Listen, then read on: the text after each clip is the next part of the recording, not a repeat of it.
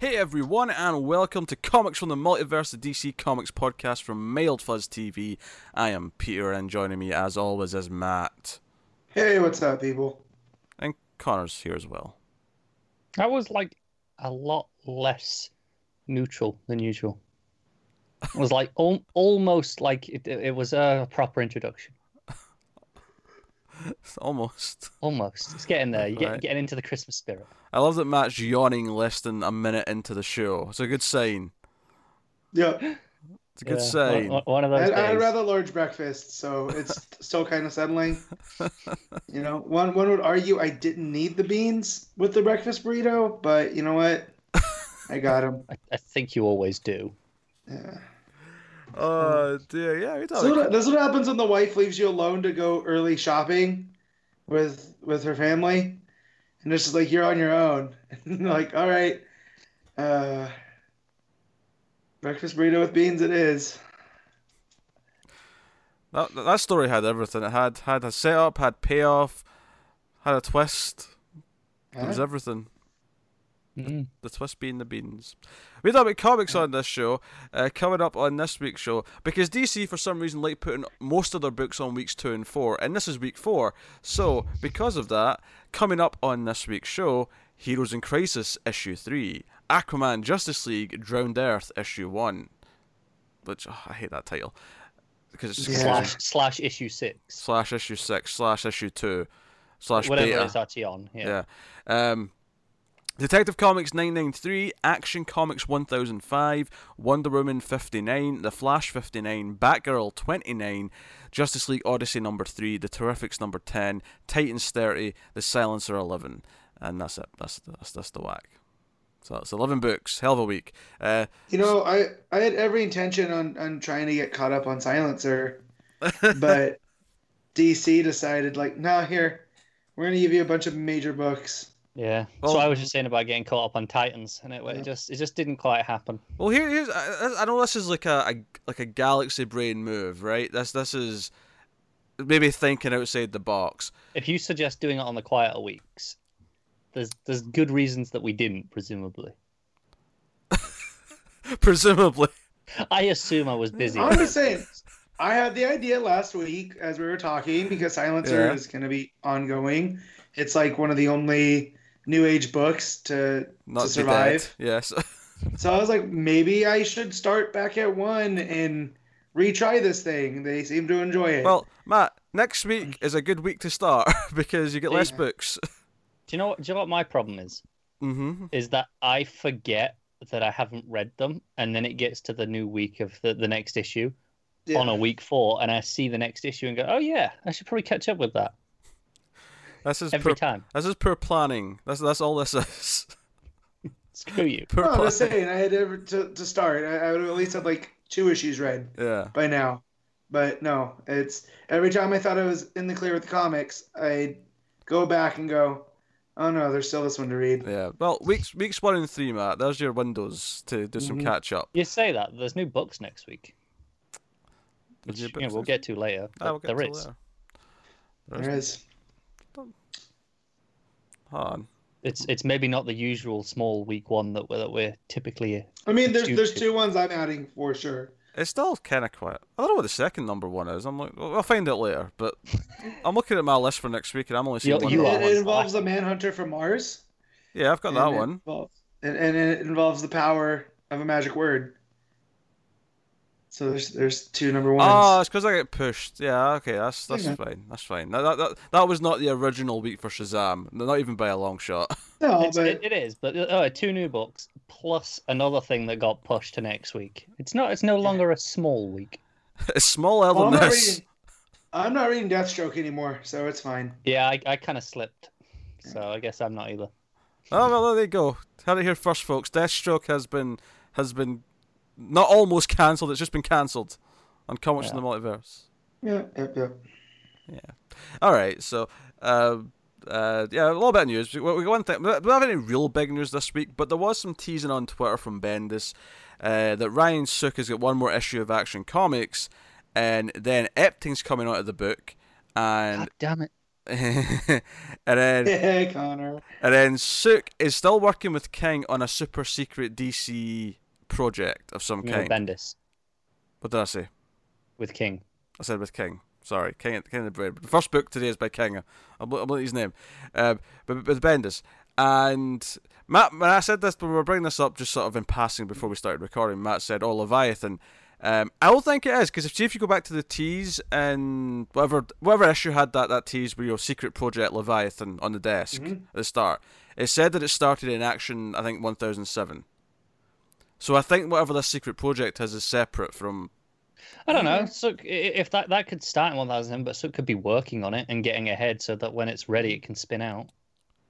I mean, it could be, but that's assuming it's Superman related. Well, no, it is. But I'm just saying your logic just doesn't. Knowing how Bendis works and how he was at Marvel, this could be his first like miniseries event thing. Yeah.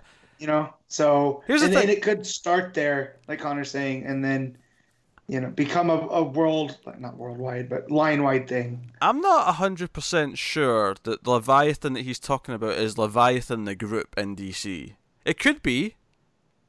I mean, if we're gonna get Superman versus Kaiju, cool. So that's the other place my brain goes to with the word Leviathan. That's fair. Yeah, that's fair. But I don't know. I almost think it's a bait and switch. I almost think he's messing with us with that tease. So I'm not sure. Like, I'm not sure if Leviathan actually refers to what the villain is going to be, or if it's just no. Leviathan just fits as a title for the story because of what it's about. So I don't know. I'm curious. I just hope it doesn't infect my books too much. Oh, I hope it does. I hope Epting being on was Action. Yeah. It's not enough. Is enough to draw Connor. Do you know what it is enough to do? It's enough to make me, when I go to the shop, just flick through and look at the pretty pictures, and then put it back without reading any of the words. I was thinking about Mario being so upset that Bendis and Epting are working on a DC book, and him going to the shop and begrudgingly buying it. Yeah. Yeah, it's funny. Dear. But yeah, so he was teasing that on Twitter today. So I thought that was worth mentioning, because it's like, okay, so Bendis has got an event or a mini or maybe an ongoing, but probably not. Could be just another book. Because he's got Young Justice coming in January as well. Plus he's got all these things, all these. I don't know how he does it. What's the name of his imprint again? Jinx World. There you go. That's the one. He's got those as well. So I kept wanting to call it Scarlet. I was like, no, that's a book. I did as well. Yeah. But yeah, I don't know how he does it. I know you can prep everything and like be ready for things, but there's a handful of them, isn't there? Like him, Soul, Lemire. It's just, here you go. Here's 10 books at once. Yeah. So. And sometimes for better, sometimes for worse. Yeah. See, dog agrees with me. Yeah. Very violently as it happens. Yes. So the cat likes to mess with the Christmas tree, right? Mm-hmm. And now the dogs are on guard because they don't like the cat. So the cat goes down to mess with the tree, and the dogs are like, nope, not today. So it's going to be a long month. Oh, big time. Because now the tree's by the stairs where the cat can easily just get to it, right? At multiple levels. Yes. So... This feels poorly thought out. Well, that was the only place to put... I got it. 1 minute, guys. Oh, remember to mute this time. Yeah. That makes a change. Not always. This makes a change. I was watching a silent little movie there for a second. Oh, it still is. Oh, jeez. Things are serious. Oh, he's storming off. The dog's out after him. Oh, the big dog, the grand dog, who's like the head honcho. Thunderdog. Thunderdog, yes. Followed him out afterwards. Going to deal with the delinquents. I like how we're just running audio commentary for the audio listeners. Well, I don't want to start the first book with them, so yeah, that's what we're doing. I mean, yeah, he'll catch up. It's only Heroes in Crisis. Was that something spooky? I think it was like a ghost or something there for a split second. Just the corner of the screen. Oh man! What if there's a demon in the Christmas tree? Well, maybe that's why the cat wants to attack it. The cat can sense there's something bad in the tree. What, and the dog wouldn't? No, the dog would know first. The cat's Dogs always smarter than know the about a dogs. ghost first. Here's the thing: cat's up in the room on the other side of this door. I don't know what they're barking at. Oh, they're barking Come at on, some outsmart spirit. it, guys. Told you the dogs know first. There's a poltergeist in the tree. That's what I'm saying. She's sitting on the couch, just barking at things. Dogs know first. What did I say? I don't like it. All right, let's move on to books, to talking about comic books. That's what we typically do here. At the 10-minute mark, man, even with that rambling, that was still quicker than usual. That's what happens when there's no news. Or solicits. Sales figures. Or sales Thankfully. figures. Hey, sales figures are a once-a-month treat, Matt. Once-a-month treat. Sure. Trick or treat. Hey, if you want to talk about sales Sales- figures some more this week, I'm more than happy to get back into that well. Sales figure are the Necco wafers of treats. It's like somebody eats them, but I don't want them. Peach just over there lapping them up. Oh, sales figures He's are like, oh, great. you don't want the Necco wafers? I'll take them. They're a hit with the audience as well, might I add. I think they only enjoy the fact that me and Matt hate them. I don't think they actually like the figures themselves. Maybe a little column A, a little column B. Either reason's Yeah. valid though, so that's okay. I disagree. Me too. Fine, overruled. Moving on to books. Starting off this week with the next in the current ongoing event, which is Heroes in Crisis. This is issue 3. Tom King writing. We got Clayman and Lee Weeks on art. So this issue focused on the final day or days of Sanctuary, with Booster arriving, and we see Wally and we see Lagoon Boy, and what their therapy was kind of entailing on the last day or so before the murder happened. The murder came to town. Yeah. So I can't get a beat on this book. I said that in on the thread. And that's not good or bad. Just I came into this book thinking it was going to be akin to a Crisis, right? Where it's going to be this big story, which it is. And, you know, by issue 3, we're going to know the major, things. And we still don't, as far as I'm concerned. This is 12 issues, right? Oh, 9 issues. Oh, So we're a third through, and I feel still like I have no opinion on this book. Yep, me too. I know the art's great. Oh I know yeah, that much. Like, I'm enjoying the art. Can't fault the art. No, the art's immaculate. The pages here, and I didn't look who did which page, but like the breakdowns here, how they're done in the grid style. yeah. I think Clayman did just the grid pages at the start and the end, and Okay. the rest is Weeks. Yeah, and then Weeks. So there's a panel or a page where Booster's talking to himself, and I'm reading it going, well, which one's the real Booster? Because it's the Kryptonian technology that mirrors, it gives you what you want to see. And over the course of that page, I bounced back and forth which one was the real Booster. That's interesting because I always thought I had the right one. Yeah. So I was like, okay, well, this is interesting. And then the chaos starts to happen and things get mixed up. And I just thought, like, that was a really fun page. Like, that was, I felt like the art combined with the story, neither was a heavy lifter there. Like, it was beautifully weaved together. I think there's a lot of single pages in this issue that are great on their own. Just about everything with Wally, like, in the VR with these kids, it was like, oh, come on, stop breaking my heart, King. Stop it. Stop this right now, you bastard. I didn't want to be alone. That's why he's at Sanctuary. Yeah. Oh my god, I'm not going to say if I cried or not, but it hit. I'll say this though. Obviously, we've mentioned since the start that time travel to fix this is a possibility because of Booster Gold. Yeah. This issue has clearly introduced another out. That all of this is VR, right?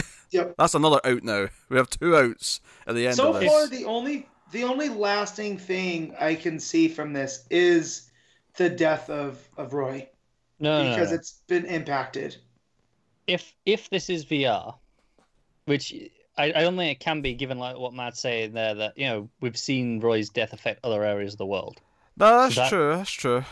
If it is VR, who's in Sanctuary experience this? Whose VR experience is this? Mhm. Harley, because she's the killer. Is she? Here's my take. She looks like a She's killer. a killer. There's A not killer. just one. Sure, okay. Yeah, they all killed each other. A bit chaos. Like, I can see I that. think, yeah, something. But I definitely think time travels with, as far as Booster's concerned, I think that by the end of this, we'll get a classic interpretation of Booster.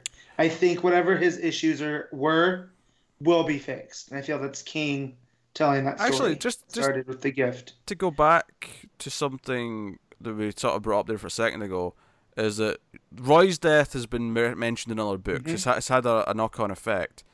Has Wally's death actually been mentioned outside of this book? There was No, there No. were potential allusions to it in Flash. yeah. But it is, I mean, the books that Roy has been mentioned dead in are the ones that, it has to have, the ones that directly affected it. Wally's death only really has to affect the Flash in the same way that Yep. Roy's has affected, Green Arrow. Because Dick To- being shot in Batman has had its effects, right? Yeah, to an They're extent, Titans. because if you think about it, the cover on this week's Titans, which we'll talk about later, is the photo of the Titans, and Wally's crossed out just like Dick and Roy are, right? As if they've That's been true, yeah. knocked off. And But he thematically, was already off that team, right? Like that was like the of the team members that were there, but they're all off the right. team. Everyone in that photo's off the team except Donna. right? And the other ones aren't crossed off. I didn't look at it closely. No. Yeah, because Garth's Oh. not crossed off, Lilith's not crossed off. So, I mean, nothing in the book has them talking about Wally. None of them know about Wally, and yet they Do they know about talk Roy. about- Right, they do talk about Roy. Yeah, Donna knows it in this very issue. That's minor So, spoilers for that's- Titans if you're going to Right. skip that one later. But Donna admits that she went to a funeral for Roy. But why does it make sense that she knows about Roy, but she But doesn't not know about Wally?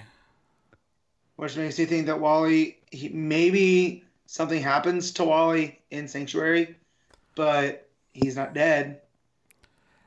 But Roy is. Is that what we're saying? Yes. Roy's dead, but Yeah, Wally's not. for sure. Because I never thought about this before, but it's actually a really good point. Why does Donna know that Roy is dead and there's been a funeral for Roy, but no one seems to have mentioned Wally? And it's fine if you say the Flash is set before everyone finds out. That's Yeah, fine. that's what I was thinking. Yeah. So I forgot about Titans. to be But quite honest Roy with you. and Wally were found at the same time. So if there's a funeral for Roy with Donna and other heroes there for that, then how can they possibly not know and mention about Wally? So Yeah. here's the thing: in those, does she say that he was murdered, that Roy was murdered, or that he just died? To be fair, no, she never does. It's always just Roy is dead. I'm trying to think back to the Green Arrow funeral Yeah. issue. I don't think they ever Because specify how he died. They just... I could see that Sanctuary happens, but not really, right? But Roy ended up dying of an overdose, Yeah, what if Roy commits And- suicide by the end of this or book? something can like see- that. Yeah, Yeah. I can see And by that's the why end. Ollie. We took- get everyone back to life, but then Roy goes again. Yeah, Roy either intentionally kills himself or... Right. But, I mean, which one's sadder is, up for debate, I suppose. Yeah. But... Someone really doesn't like Because Roy. either way, Ollie would be raw and feel upset with himself for letting him down. yeah. Whether he was murdered or it's an OD or a suicide or whatever. This is interesting. Yeah. This is insane. I never thought of this until we started talking about this. Yeah. But Donna, because especially when she's talking about the group in Titans as a group, and she's like, "Oh, but Dick gone," and I have to admit, I was at Roy's funeral the other day. How can you not mention Wally? You have to know if they were found together dead, like we saw in this book. How could she not know that? As well? Why would they keep that one a secret? Why would Roy's dead, by the way, but we'll keep it the other ones, Right. on the down low. Like, doesn't make sense. So and I think other characters can die out of this, right? I just think that there's more to going on with Wally. Oh, sure. There's a bunch Yeah. of D-listers in the back page that I think are all fair game to go. Yeah. Basically, they everyone could but have Ivy. just been listed as red Yeah. shirt number 1, like Yeah. at a certain point. But like, yeah. And I feel it's I don't say weird, but I want to know what King's whole spotlight on the Goon Boy was. Like, And I know that sounds harsh, but this is the most I've ever cared about Lagoon Boy. And King, Oh, King yeah. was a fan of the Young Justice show. Yeah, yeah. Which obviously well, not Logan just Boy that, was in. because he refers to something that happened in what's it, pre-Flashpoint Teen Titans. Like Yeah, the Terror yeah. I Titans. assumed this was based on something that happened, but I didn't recognize what he Yeah. was referring to. Yeah. Yeah, so like that was a story arc I read, when he was on the Titans for like a hot minute, and like so I appreciate King doing all that homework, but then turning around and making me care about Lagoon Boy, like that panel where he inflates himself like a pufferfish. He's like, oh, well, that's new. Yeah, well, that's a good thing, though, right? I mean, you sound like you're complaining, Yeah. but it's a good thing you care about Lagoon No. Boy. It's kind of like I know. one of the things about Identity Crisis that always gets me is how in the first issue of that book, it made me care so much about Dimney and so much about his wife. Two characters who, before I read that, I mean, they existed. They were fine. I didn't really think Well, about them. it was Plastic Man and plus. You know what I mean? Like elongated man. It's like, well, why do we need elongated man when we have Plastic Man? It made them a character. I think for all the things you can levy at this book, if you want to, for because I do feel like this is one where if you read it as a whole at the end, it's probably going to work a lot better than it is month to month. Yeah. Well, because I don't feel like it's paced to be a mystery.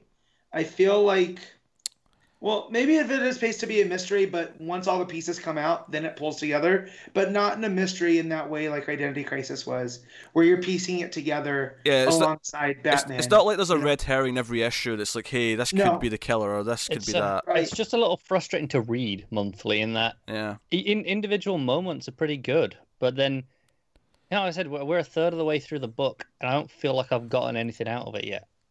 The thing is that I feel like this is one where you could say, oh, this is probably better as an event graphic novel. But because of the way the industry works, we don't have event graphic novels. We have out of continuity graphic novels, and we have, if it's something that's in continuity, it has to be a serialized book. It has to be single issues. It's the sort of thing that I feel like maybe if we'd waited and got let the artist finish it and put this out weekly. Yeah. Maybe because that's the next best thing. I get, okay, we can't do a graphic novel, Right. but I feel weekly. monthly this is kind of a drag in the sense of the pacing. And it reads entirely too fast for a monthly book.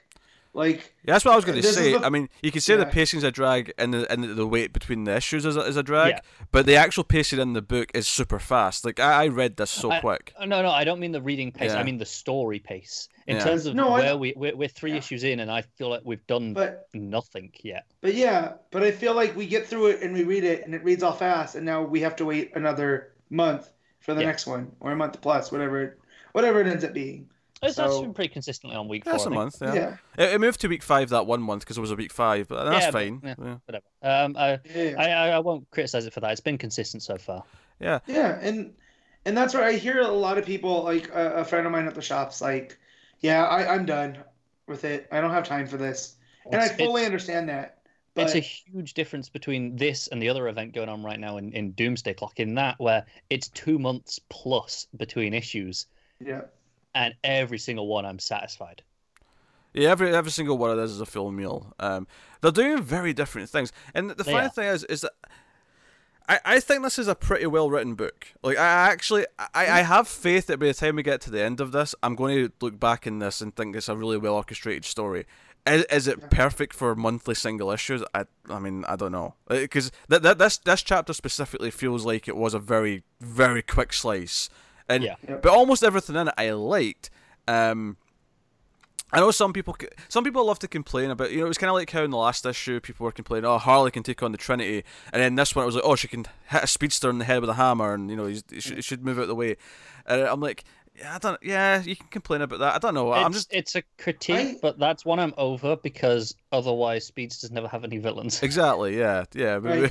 We Well, it's do this also all the like time. this with King. He's earned it as a writer to tell the story he wants to tell, and I can suspend my disbelief enough that Yeah. they're at this place in Sanctuary where mentally they're unstable. That's why they're there, right? They're experiencing trauma, so they're not on their A game. So that doesn't work with the Trinity, but here for the Speedster, I mean, for he is literally holding his best friend's dead body. Exactly, yeah. Right. He's not looking Yeah. at her as well. It comes from behind, for the record. Yeah. So He's not really paying attention to the outside Right. world. I mean, it's kind of how Deathstroke attacked Kid Flash back in John's Titans, where he got him to freeze for a half second. You Yeah, know, and that was so enough. yeah, that's enough. You know, Yeah. so yeah. I mean, I understand critiques on this, and like my friend that's just over it, he'll probably come back to when Yeah, it's time. I've been the most negative of us three here Mhm. consistently out of the 3 issues. I think there are problems. I don't think it's a badly written book. Though. I don't think I've ever said that. No. I Jo- do not think it works as a monthly book at Joey, all. Joey King reminds me of sometimes, and this happens with some of his Batman arcs as well. And it's worked really well with Mr. Miracle because it is this smaller character, and he's doing this great thematic, study of depression, right? Is that King reminds me of like a filmmaker who's a bit more art house, who gets given the keys to a big franchise, and then some of us who love good movies love that weird, that entry, Yeah. but some other people hate it. Like some people swear that Azkaban's the best Harry Potter movie, but there are some fans who think that's the worst movie because it's the weird one. Oh, they're No. just wrong because Azkaban is the best. And that's it's just the best book. that's the first So- example I could think of. Even though I'm not a big Harry Potter guy, I don't really No. give a shit. It probably No, is I the know. best movie because it's cool But on. But he's, King's kind of like Denis Villeneuve, right? Where he can come in sure. and he can do these big blockbustery feeling things, but then like Arrival, right? It's an alien kind of invasion This is movie. true. Yeah, Jeff Johns Right? does your Independence Day. Tom King does your Right. Arrival. Right. And they're both dealing with the same thing. It's just in the way they choose to handle it. Yeah. And that, Yeah. I feel like you mentioned Mr. Miracle. I feel like that's a very fair comparison to this book in the way the style of story but that it is. each of those felt like like Pete had said, it feels like a meal, Each- right? Each issue had a thematic point for that issue. Yeah. And this is what Right. it's doing. Because Here I that was feel- my biggest problem with the final issue is that it was a bit kind of greatest hits. Yeah. And Here I feel like these like Heroes in Crisis is like a slice of pizza, right? Where who do you know that eats just one slice of pizza? I mean, I feel like that analogy is a little bit broken because one slice of pizza is still satisfying on it. Like you don't feel like you're missing part of the pizza Not- by just not having for one me. slice. It still Just- no, tastes just as good, is what I'm saying.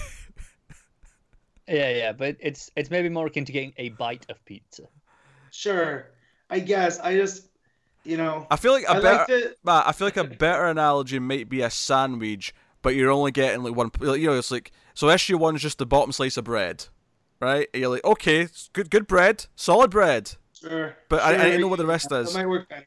Right? Okay, then Yeah. the I'm butter just goes saying I on, and can't then have pizza right now. it's on. Yeah. If we're going with food analogies. Yeah. Yeah. But either way, I think we all agree this is not bad, but unsatisfying as a Yeah. monthly book. Yeah, I got to it at the end of Wednesday morning, and I'm at work, and I'm reading it, and I went, all right, well, I just spent my break reading this, and I feel like I shouldn't have. Like, I should have read something else, So I felt like I did something on my Kind of break. go, is that it? Yeah. Hmm. Yeah. Did you guys notice the Elmer Fudd, and it was either Mr. Miracle or Vision, in the twins' room in Wally's hologram? I don't believe I Yeah, did. I think it's Mr. Miracle. Yeah, I think it's... And the- there's a turtle in there.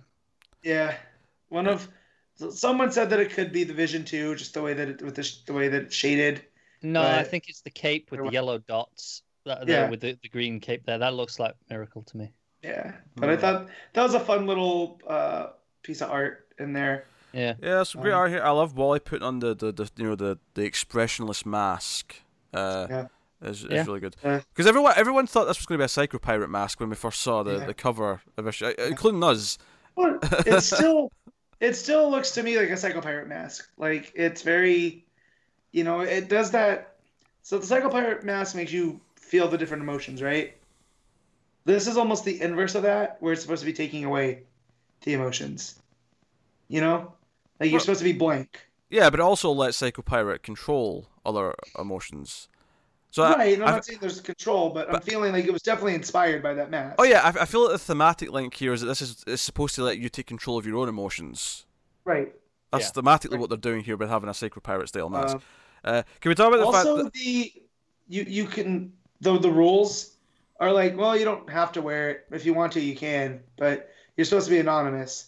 So I don't understand how that little piece. Well, plays it's into basically the if you rest. want to be anonymous, you can be anonymous. If you want to Right. interact with others, you can. If you don't, you don't have to. So we learn a little bit more about Sanctuary in that sense, in terms Just of the On that, who functioning. was that? Giving Booster that mask and giving him that Those- speech. That is Those are the puddlers. Yeah, so I thought the whole point of Sanctuary is that it's all automated. Those I think they are. Automated. yeah, I think they're Those are robots. bots. Okay. I thought they were robots modeled after the Kents and Lana. Honestly, they were Yeah, giving me that vibe. That's Yeah, I was getting the Kent from it, but that's why I was like, what's going on here? Yeah, I think they're robots. I think they're androids. what if this all turns into, right? King keeps mentioning the technology behind all of this. What if this goes Whedon Astonishing X-Men with the Danger Room, and Sanctuary ends up the one that's responsible for all this? I If that could see happens, it. I'd be a little upset because I just have that with the puddlers, the whole graffiti on there. Now we're getting to know these. They're based off the Kents and Lana, and they keep mentioning like it's Kryptonian tech with Batman's programming and Wonder Woman's compassion. That keeps being driven home. I mean, I can see it being a tech thing, and ultimately, I mean, is this some kind of weird simulation to see how they can, Yep. fight the heroes or something like, and then, obviously, ultimately, the heroes will save the day because that's just it's comic books, but that's interesting with the possible casualty of Roy, as we have discussed. Right. he's a goner. I also think that the Harley that we get coming out of this is going to change Harley from what we know her as. Where I've said this before, to where it's going to be probably more in line with. It wouldn't surprise me if there's like a new Harley book, like, or a relaunch of some sort. When this Yeah, book are you ends. thinking more in line with the solo book Harley and kind of shift away entirely from the Suicide Squad version? Yep. Yeah. So whatever it is, I feel we'll get a streamline. This is the Harley that we deal with all the time because that's been our main complaint since Rebirth. Is it feels like there's like 3 different Harleys at play, depending who's writing her. And I just feel like if they're going to do an editorial shift. Yeah, see if they're going to go just full anti-hero Harley, where she is kind of an ally to the heroes now, and she's not, she's... Yeah, that's fine. Yeah, that's fine. I'm fine with that. Just do pick it and stick with it. Yeah. Right. Go And from that's there. what I mean. I think whatever we get, even if we get a more villainous Harley, I feel like this is the one that we're going to go with for the foreseeable future. Because Bizarrely, one of the best parts of the Injustice 2, like, video game story is the Harley arc. Really? Yeah. Well, which is what? Is she turning? she's turning good, basically. She's working with Batman early on, and she's kind of like this like wild card. She's Charlie from It's Always Sunny. Never know if she's going to do the right thing. Which is I cut the brakes. But I mean, it's been a while since I watched the playthrough of it. But she ultimately ends up kind of like sticking up for Batman's ideals when the time gets rough. And she kind of she stops someone. The big bad in Injustice. Yeah, he is. He's kind of like the Hannibal Lecter of the second game. He's locked up in a Red Sun prison thing. Okay, then who's the main villain then? Wonder Woman, who was like his partner, is still villainous. And one of the arcs of the second game is that Supergirl's now around, and at first she wants to align herself with Kal, but spoilers here for the game. But by the end, she like realizes, no, this is awful and evil. No, I'm going to side with everyone else. So it plays with that stuff. Because the second game was interesting in that, because the first game had like the good versions of all the characters as well, because it was like a mix in of worlds. It was like a Crisis kind of multiverse thing. Right. The second one was just set in the world where Superman went evil, and it's about. Those games have shockingly interesting stories for what They they do. are. They do. Because for some reason, I was instantly turned off by Evil Superman, but the more I hear how layered it is, first, I mean, it's funny. It turned out so interesting because for some reason the fighting game decided that they needed a reason for Superman to be fighting Batman, and I'm like, we don't need one. It's a fighting game. Everyone's going to fight each other. It's fine. Yeah. And then a reason why, why can Batman hold his own against Superman? Superman's like, I don't need one. It's a fighting game. Everyone's just equal. It's okay. Yeah. Just leave it. See, that's where I disagree. And as the non-gamer here, I always prefer fighting games that have a layered, detailed story, like Tekken or Soul Calibur. Oh, sure. I don't need context. It's a fighting game. I'm not questioning why they can fight each other. You just want to punch shit. Yeah.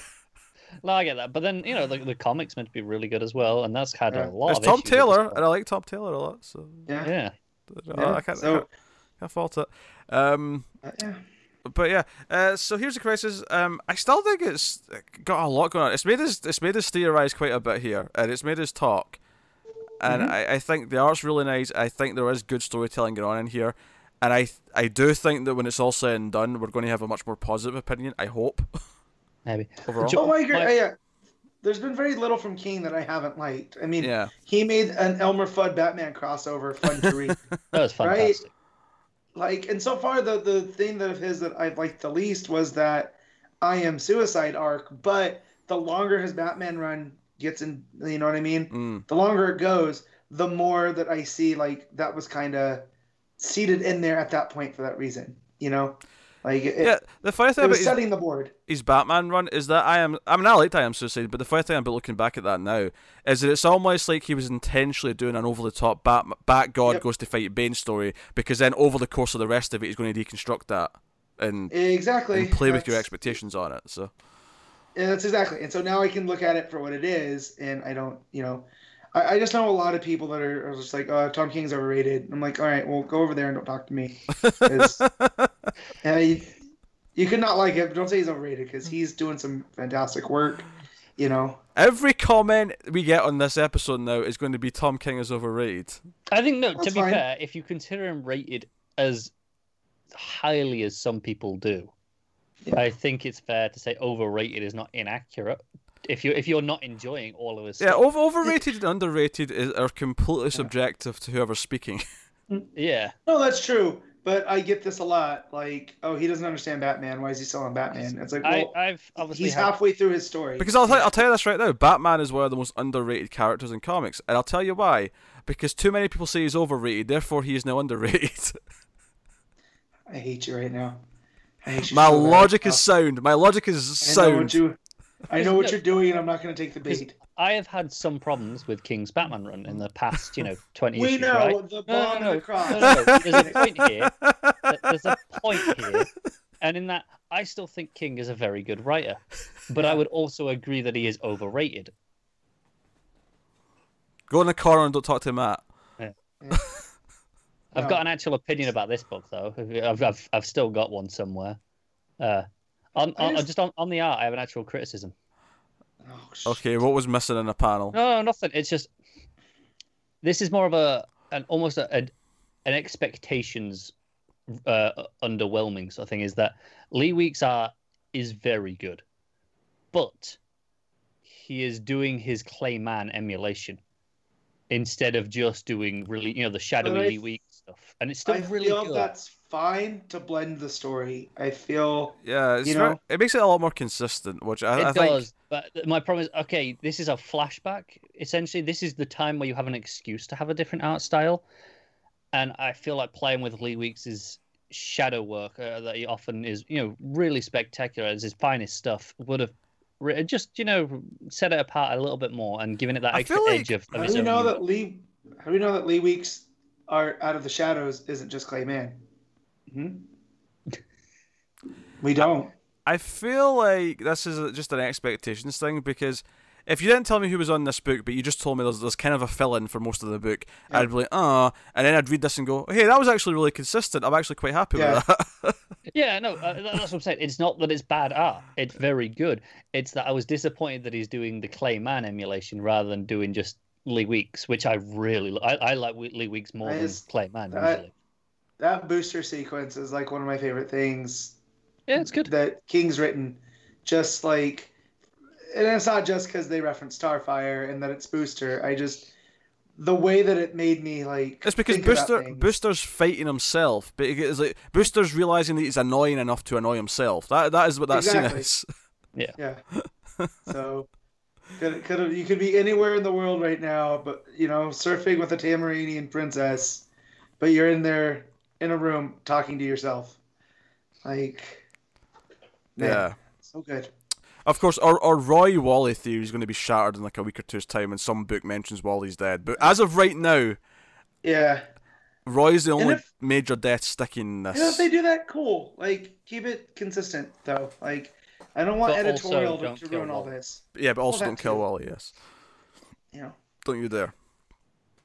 Don't you dare. That's why I think when King was asked and he said, "Oh no, the deaths will stick," I think he was being coy, because what he really means there is the deaths by the end of the book will stick. Some deaths will stick. Yes. But hey, Heroes of Crisis issue 3. What we rating it out of 10, Matt? So it's still really good, but it's not like super amazing, but it's still enough to earn an 8. I can see the logic there. Connor? I'm going with a 6. 6. Ah, so Good moments, but it doesn't come together for me. Connor went low. What a shock. See, yeah, I'm kind of in the same boat with Matt here, where I'm like, I have critiques just because it feels like a really quick slice of something. But it has several great moments, and the art's still fantastic. So, and I'm still very intrigued about where it's going emotionally. So I'm going to agree with the 8. I'm going to stick with the 8. I'm still looking forward to more issues of Heroes in Crisis. I'm not someone who's upset about it. So, as of yet, and again, this is me having the firm belief that Wally is not going to be staying dead. That is the firm belief I have. Does your belief change if Wally is dead at the end? Or do you mean my opinion change? Yes. It's been a long day. I may be upset if that turns out to be the case. Well, at least once Doomsday Clock ends, and if it's not fixed, then I'll get upset. Dr. Manhattan just comes in and goes, "Nope, you're not dead." Poof, and fixes it. And I'll be like, "Thanks, Doc. Boy, you're still dead. I don't like you." Thanks, Dr. Manhattan. Love you. Yeah. He is a doctor. He is. He came in and healed Wally from death. So, yeah. All right, then we'll move on to the end of a kind of mini event. It's just a Justice League arc that they put some specials to speed it up. That's really all it is. Yeah. Because the Aquaman issues were just tie-ins, so all it really was 2 issues of Justice League. Technically 3, because I'd count the one before it as well. And then the 2 specials. But we have Aquaman Justice League, Drowned Earth, issue 1, Scott Snyder writing, with Howard Porter and Francis Manapul on it. I think there was a third artist as well, but those are the 2 that I caught. So, yeah. And despite the fact Overall, those are 2... I was going to say, despite the fact those are 2 good artists, we were right what we said last time, that nothing lived up to Fraser Irving's depiction of that Kraken coming out of the sky. Nothing was ever going to, was it? Drowned Earth in one word, it's messy. Because I feel the story was all over the place. The art was all over the place. Third artist was Scott Godlewski. There you go. Yeah, that art was kind of all over the place. Honestly, I probably enjoyed Porter's art the most on this one. I felt like it fit the comical tone of what was going on more than anyone else. It was a little bit lighter. Yeah. I have a real question, though. Can we keep Superman with an eye patch and the badass jacket that just appears from nowhere? Yes. No. Yes, Why please. not? I'm amused. I'm quite happy to have it here in the joke that they're on a pirate ship and so on, but I have no interest in it sticking around. I don't know where it comes from. He's in his regular outfit with the eye patch. No. Wonder Woman says there's apparel there to help. Yeah. Yep. Okay. It's addressing the dialogue. Yeah. But where did it come from? It's like, oh, here you go. Here's a jacket. There is an Elseworld with Batman as a pirate, right? It sounds like a thing. Probably is. And I feel like these designs would work perfect with Superman. You put him in there as like an admiral, and he's chasing down, Batman. And we get that cool jacket still, and maybe an eye patch. There you go. It's called Batman Leatherwing. There you go. I would add the word fun to messy, Matt. If I'm being yeah. Just because it's messy doesn't mean it's bad. It's just because it is fun. The whole stuff with Manta and just like I feel like it got rushed along. Like there was plenty of issues, but like what whole stuff with Manta? What's your point? Make it clear for the audience. So Manta decides to go rogue because he has the powers of Aquaman. And he's just going to destroy everything to prove a point. Until I think it's Tide points out, hey, if that Kraken was there, it'll kill everything on Earth, including you. And he's like, oh shit, I've made a huge mistake. Joe Bluth, I've made a huge mistake in that moment. Right. That was it. I mean, I didn't hate him going kind of rogue because just the idea that Lex is trying to call him back. Like, okay, we've achieved what we want to do as a Legion of Doom. Time to come in, and he's like, no, you know what? You kidding me? I've got powers of the seas and shit. I'm on top of the world. That felt in character to me, at least. I feel like for me, the whole like just zap, power's gone again. It felt just. I guess we're at the end of the story. Yeah, no, that's fair. I do think it was kind of worth it though for Black Man to say, "Oh, you can talk to fish. Oh, big deal. What are you going to do?" And he's like, "Well, everyone on Earth's a fish right now." So, do you know what really bothered me about that? Is literally 10 seconds before that, he had those powers and was controlling a death kraken. Yeah. Why are you making fun of him? You were just going, "Hey, I'm basically a god." It makes no sense. Because Manta he was too drunk on power, and he's still drunk even when it's taken away. It's a coping mechanism. It's like, shit, I lost all my power. You just talked to fish, dude. Yeah. That's basically he goes it. back into his bullying. You know what I mean? Yeah, he's just trying to belittle him because he's trying to make himself feel better. That's all it is. And then Fish Adam Strange and Fish New Superman and Fish other people show up. Etrigan was in there, I'm pretty sure. He always looks like a fish, though. Who cares? I mean, he has a piranha face. Yeah, different fish this time. Yeah. But yes. I do like that it sets the table for what's coming next with Aquaman. I like that. I would describe the ending of this as... It's funny that I already mentioned Independence Day, because it reminded me a lot of Independence Day. This Aquaman riding the ship into the middle of the Kraken to get rid of it reminded me of how the ending of Independence Day happens with the sacrifice. That's what made me think of.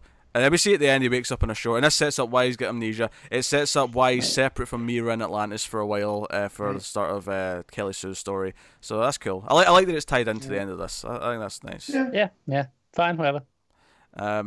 So that's cool. They do have a peaceful conclusion with these gods where they, hey, by the way, this was Poseidon's doing. You were actually supposed to get peace from us. I want to offer you that. And Mira's even against it at first. Mira wants to just go on fighting, but he's like, no. Into them. Let me try. Let me try and She is going to be such a bad queen. Yeah, we were rooting for it. This is why humans fear you. Yeah. I feel like Kelly Sue will eventually get to Mira and Atlantis when Aquaman comes back. I hope so. But it might be like an arc or two, and we might see maybe what's changed in Atlantis since he's been gone. Connor, would you like to see Mira pull a full Cersei and just completely run things into the ground? Yeah. She takes out the widowhood, but by taking out the widowhood, she realizes she doesn't realize the widowhood were keeping other things in check. Yeah, and everything goes tits up. Mm-hmm. Yeah. And then she gets banished back to Zebul. Oh man, that'll be fun. I guess the frustrating shit out of this. I guess the frustrating thing about them wanting to put this out as like a mini event thing and having the two specials, and therefore kind of rushing through it, kind of meant that that's maybe why we had such haphazard art changes throughout the whole thing, because they wanted to put it out in a month when originally this would have been 6 issues. Because keep in mind the first and last issues were double length, so this would have been 6 issues of Justice League. Yeah, I think it's worth noting that I don't think it's just because they wanted to go, hey, event. It was more, well, hang on, we need to set up the new run on Aquaman in this. This has got to be done by this point. Right. I mean, did they have to put out the new Aquaman run starting to? Well, no, but then they've got to get in a fill-in to do another Aquaman stuff, right? I mean, they can do. Let Abnett end the thing on his terms, though. Yeah. Instead of just that one issue. Our complaint last week was that Abnett should have had a couple of issues to do more of an epilogue. No, I agree, but that said about the art too, whatever artists would have done if it would have been consistent throughout, or you alternate them for different things. I think it would have been a little bit better.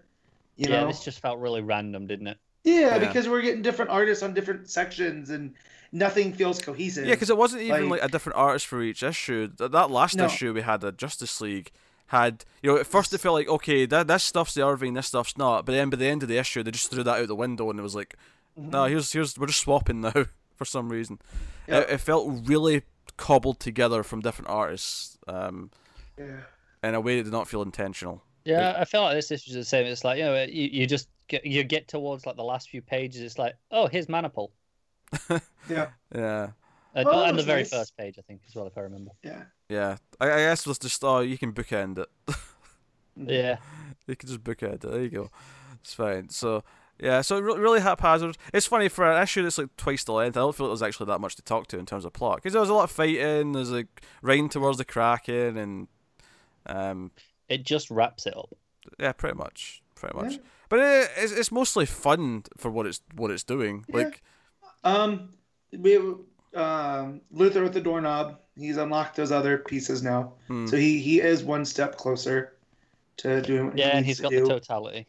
yeah, So, and now next we get to go see what Manhunter and Hawkgirl and John are up to yeah. over on Thanagar Prime. So Which I'm looking that should be forward fun. to. Yeah. No. So yeah, no. I mean, I enjoyed this arc. I probably enjoyed this arc a little bit more than Witching Hour, just to compare the two monthly things we just had back to back. I think Witching Hour had the high points. The start of it, and then the stuff in the other world. Hmm. But I think this was more fun overall. It had a bit of a better flow to it. Yeah. Yeah. Yeah, Despite you this, definitely feel like Snyder's like, I'm just gonna do whatever. yeah. You know what I mean? Like, Yeah. Despite its messiness, it was messy in a really fun summer blockbuster way that just kind of yeah, Plus Pirate Superman. plus Pirates, Pirate Superman. Duh. and Half Fish Flash, Yeah. variety of other things. It did give Aquaman and Mira a bit of a spotlight in this last issue as well, which was nice. So Yeah. give it that. Matt, what are you going to rate Drowned Earth issue 1? Well, technically issue 2 or issue 4 or 5. Yeah, the stupid naming of this. Yeah. If I could rate the naming of this, I'd give it a -4 There you go. because I hate when they do that. But this issue, I'm gonna give it a 7 because it is kind of messy, but it's still fun. Yeah. But yeah, Connor? I'm going to go with a 6. It's too messy to call it good, but it's still enjoyable. I think I'll agree with Matt again. I hate that I'm agreeing with him exactly too much, I but know. I think a 7's a very fair score for this. Overall, I had a good time, but yeah, inconsistent art. Yeah. Probably the issue was probably they gave it a double issue, and it probably didn't need that, to be honest. It probably could have been condensed down a bit. And the thing is, if you half the issue size, you cut out one of those artists, Yeah, which there you go. immediately makes it feel less messy because you got 2 instead of 3. I'm fairly certain Porter did enough to do like a whole 20-page issue. Yeah, I'm sure. So I could see you doing Porter for the main stuff and then still have Manapul for the bit at the end. yeah, Like that would have worked. I can see that. But hey, so there you go. That's Aquaman Justice. I had to double check and see which one was first. Which way because- round? Yeah. yeah. Drowned Earth issue 1. Blah blah blah. So we'll move on then to Detective Comics 993. James Robinson writing, Carmine DJ Domenico on the art. This is the final part of this arc and the final issue, I assume, then of Robinson. So does that mean Tomasi's on the next issue? Are we on Tomasi next? I hope so. Really hope so because if this wasn't the end, I'd be prepared to stop. This is a strong reaction. I was not expecting such a strong reaction. I thought this was better than the last issue. I'm going to give it that. Yeah, but I don't understand the point of this entire arc now. That's fair. Because we started with we're doing the fun bits with the the Fireflies, Yeah. whatever. And then we got into Two-Face and it was like, it's about can he change, who's in charge, all that sort of stuff. The stuff that, and then we had and then this issue was like, Two-Face is dead, whatever. No, he's not. No, exactly. That was my But- reaction Oh no, immediately. Harvey Dent's dead, but Two-Face is still around. That's how I took it. Well, no, this whole thing was a ploy to kill Dent. It was just a twist. There was just a twist so that he wasn't dead the whole time, and it was all Right, plot. but like you say, the whole time you're like, no, he's not. What are Yeah. you doing? So Which, stop- I mean, to stop be chatting fair, at least when it reveals that Bruce never thought he was dead, it's kind of like, okay, right, he was kind of on our side then the whole time. So yeah, but it at just least felt that cheap. works. Here's what I liked about the issue. It's not a lot, but the art's fantastic. All those double page layouts.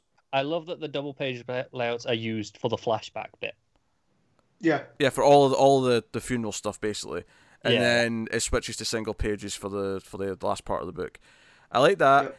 I do like this idea that Leviathan's been built up in multiple places. This idea Cobra. that Oh no, yeah, It's it's Leviathan, right? yeah, because he said like That's right. Cobra's on its way out, Leviathan's building up, so That's he right. was trying to sell it to Leviathan, and I like that. I was like, no, Leviathan's rising, and we also see that, of course, in Silencer, which we'll talk about later. And No, real quick, not to sidetrack this. Morrison's made his return to DC, and that was what he kind of went out on. Was Yeah, that's true. the Batman Inc. with Leviathan? Do you think this is his influence coming back? You know, like maybe was the Silencer the reintroduction of it in the I you know think so. the current I believe swing? so. Yeah. I wonder if they're just kind of going up from that. It's like, hey, that's working. I would Let's go assume that let's say I don't think that the Silencer start using it because Bendis is planning a thing, but let's say Bendis is planning a thing with Leviathan in a big story in Action Comics. I wonder if Ben Robinson, because by the time he's writing his detective story, Bendis is already on board in the writers' room, or Right. you know. I'm I wonder if this is just intentionally knowing that Leviathan's going to be a big thing in a story or two's time. He's like, oh, I'll use that. I'll put in a little thing here at the end, kind of. It could be. I'm thinking even like Abnett has enough sway at DC that it could be stuff, because obviously he's the one writing Silencer, and Hey, we don't know where he's going next after. I think he's still doing Titans, right? But after Aquaman, what's his next main book? Abnett has a lot of books actually, because he's got Silencer, Titans, and Aquaman. Obviously, he's leaving Aquaman. He's doing at least a fill-in Odyssey. Well, he stays in that's debatable. Yeah, I'm kind of expecting him to get another book somewhere soonish, and then be like, okay, and maybe we'll pick up more Leviathan threads there. Yeah, maybe. But yeah, I like that part of it. I like them building up Leviathan. The actual point at the end where it's like, oh, Two-Face and Batman will do this forever, and the Two-Face enjoys it. Okay. Yeah, didn't really feel like an ending though, did it? That final page. No. Yeah, it was kind of what it was. And the stuff with Firefly too. I was just like, okay, well, are they only here because of the beginning? Like, because he needed to use fire to fake his death. That was it. Just because. I did laugh a little bit though when they just kind of left, and or more so Two-Face saying, "Yeah, I'd do the same if I were you too," and as they fly off. That did get a little chuckle out of me. It does endear Two-Face a little bit more to me, just because he knows what he's about. Yeah, he's like, yeah, okay, I'm crazy. Like, that's what I'm not mad at this issue. I don't think it's particularly good because of the fake death thing. I just like, I'm ready for Tomasi. Oh sure, yeah, I'm expecting Tomasi to be good. Unless we get pages of Damien reading plaques off of memorials. I've not really looked into it. I've not seen a lot of interviews about Tomasi stuff yet. What's the premise of his run? Like, is he doing just Batman? Is he bringing Damien in? Are we doing the team stuff?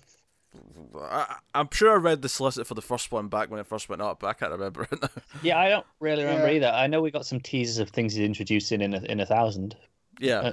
But I don't know. If you want to pull up the solicit for issue 994, feel free to could do. Have a glance at it. Just December solicits, wasn't it? Yes. The last time he was on Batman, I really enjoyed it. So yeah, me too. Yeah, I'm curious. Just to rate this book then before we get to this Tomasi speculation. What are you giving it, Matt? A 6. I'm glad it's over. Yeah. No, I agree with a 6. I think it was relatively enjoyable in a kind of middling way, with a couple of nice beats here or there. I did. I looked at the page count and I saw that the page count was kind of low, and then I realized, oh, we're getting a lot of doubles. Oh, it's because obviously in digital, double just counts as 1, which is why it looks that way sometimes. Right. It's not that you're actually getting less. No, for your buck. But I saw it. That's what I was like, oh, there's gonna be a lot of doubles in this. So yeah. So, Cara, what are you giving it? I'm giving it a 5. I think it's kind of just really not great, and is elevated a bit by the great art. Yeah, art's good. Yeah. Okay, this is 3 in a row where me and Matt have agreed, and then Connor's went lower. I'm not liking this trend, especially since I like to think of myself as someone who's a bit more level-headed than. No offense, Matt, but a bit more level-headed than Matt. Remember, the mic is wet. See, level-headed. That was not level. There was nothing about that was level. All right, it was level. It was just loud. Yeah, I was gonna say I was always against the concept of rating. So I'm trying to set it where Pete's not going to agree with me, and then he ends up agreeing with me. Go crazy high or crazy low. It's the only way to do it. Don't go for the comedy numbers. Yeah. Oh yeah, that'll work. All right, what's the solicit for 994? It is Commissioner Gordon calls in the Dark Knight detective when there's a murder at the Gotham City Aquarium, staged to look exactly like Thomas and Martha Wayne's crime scene, right down to the playbill and pearls. So how does this mystery. bizarre homicide tie into the shadowy monster that attacks Dr. Leslie Tompkins? This creature looks to wage a war on Batman, and it's using Joker gas to do it. This is the Batman story then. It's a solo Batman book again, yeah. Yeah, I was going to say it was more of a murder mystery, maybe really lean into detective stuff. It might still do that, but when you added in monster, I was like, okay, it's kind of a general Batman book then. Yeah, it doesn't mean it'll be bad. Oh no, it doesn't. No, it's. It just sounds like a typical Batman arc, though, as opposed to like this is Tomasi's premise for his Batman run, kind of. Yeah, it sounds like a Batman book. Well, maybe that premise kicks off with 1,000, so we just have to get through. 6. Yeah, the first arc is set up for the main course. Yeah.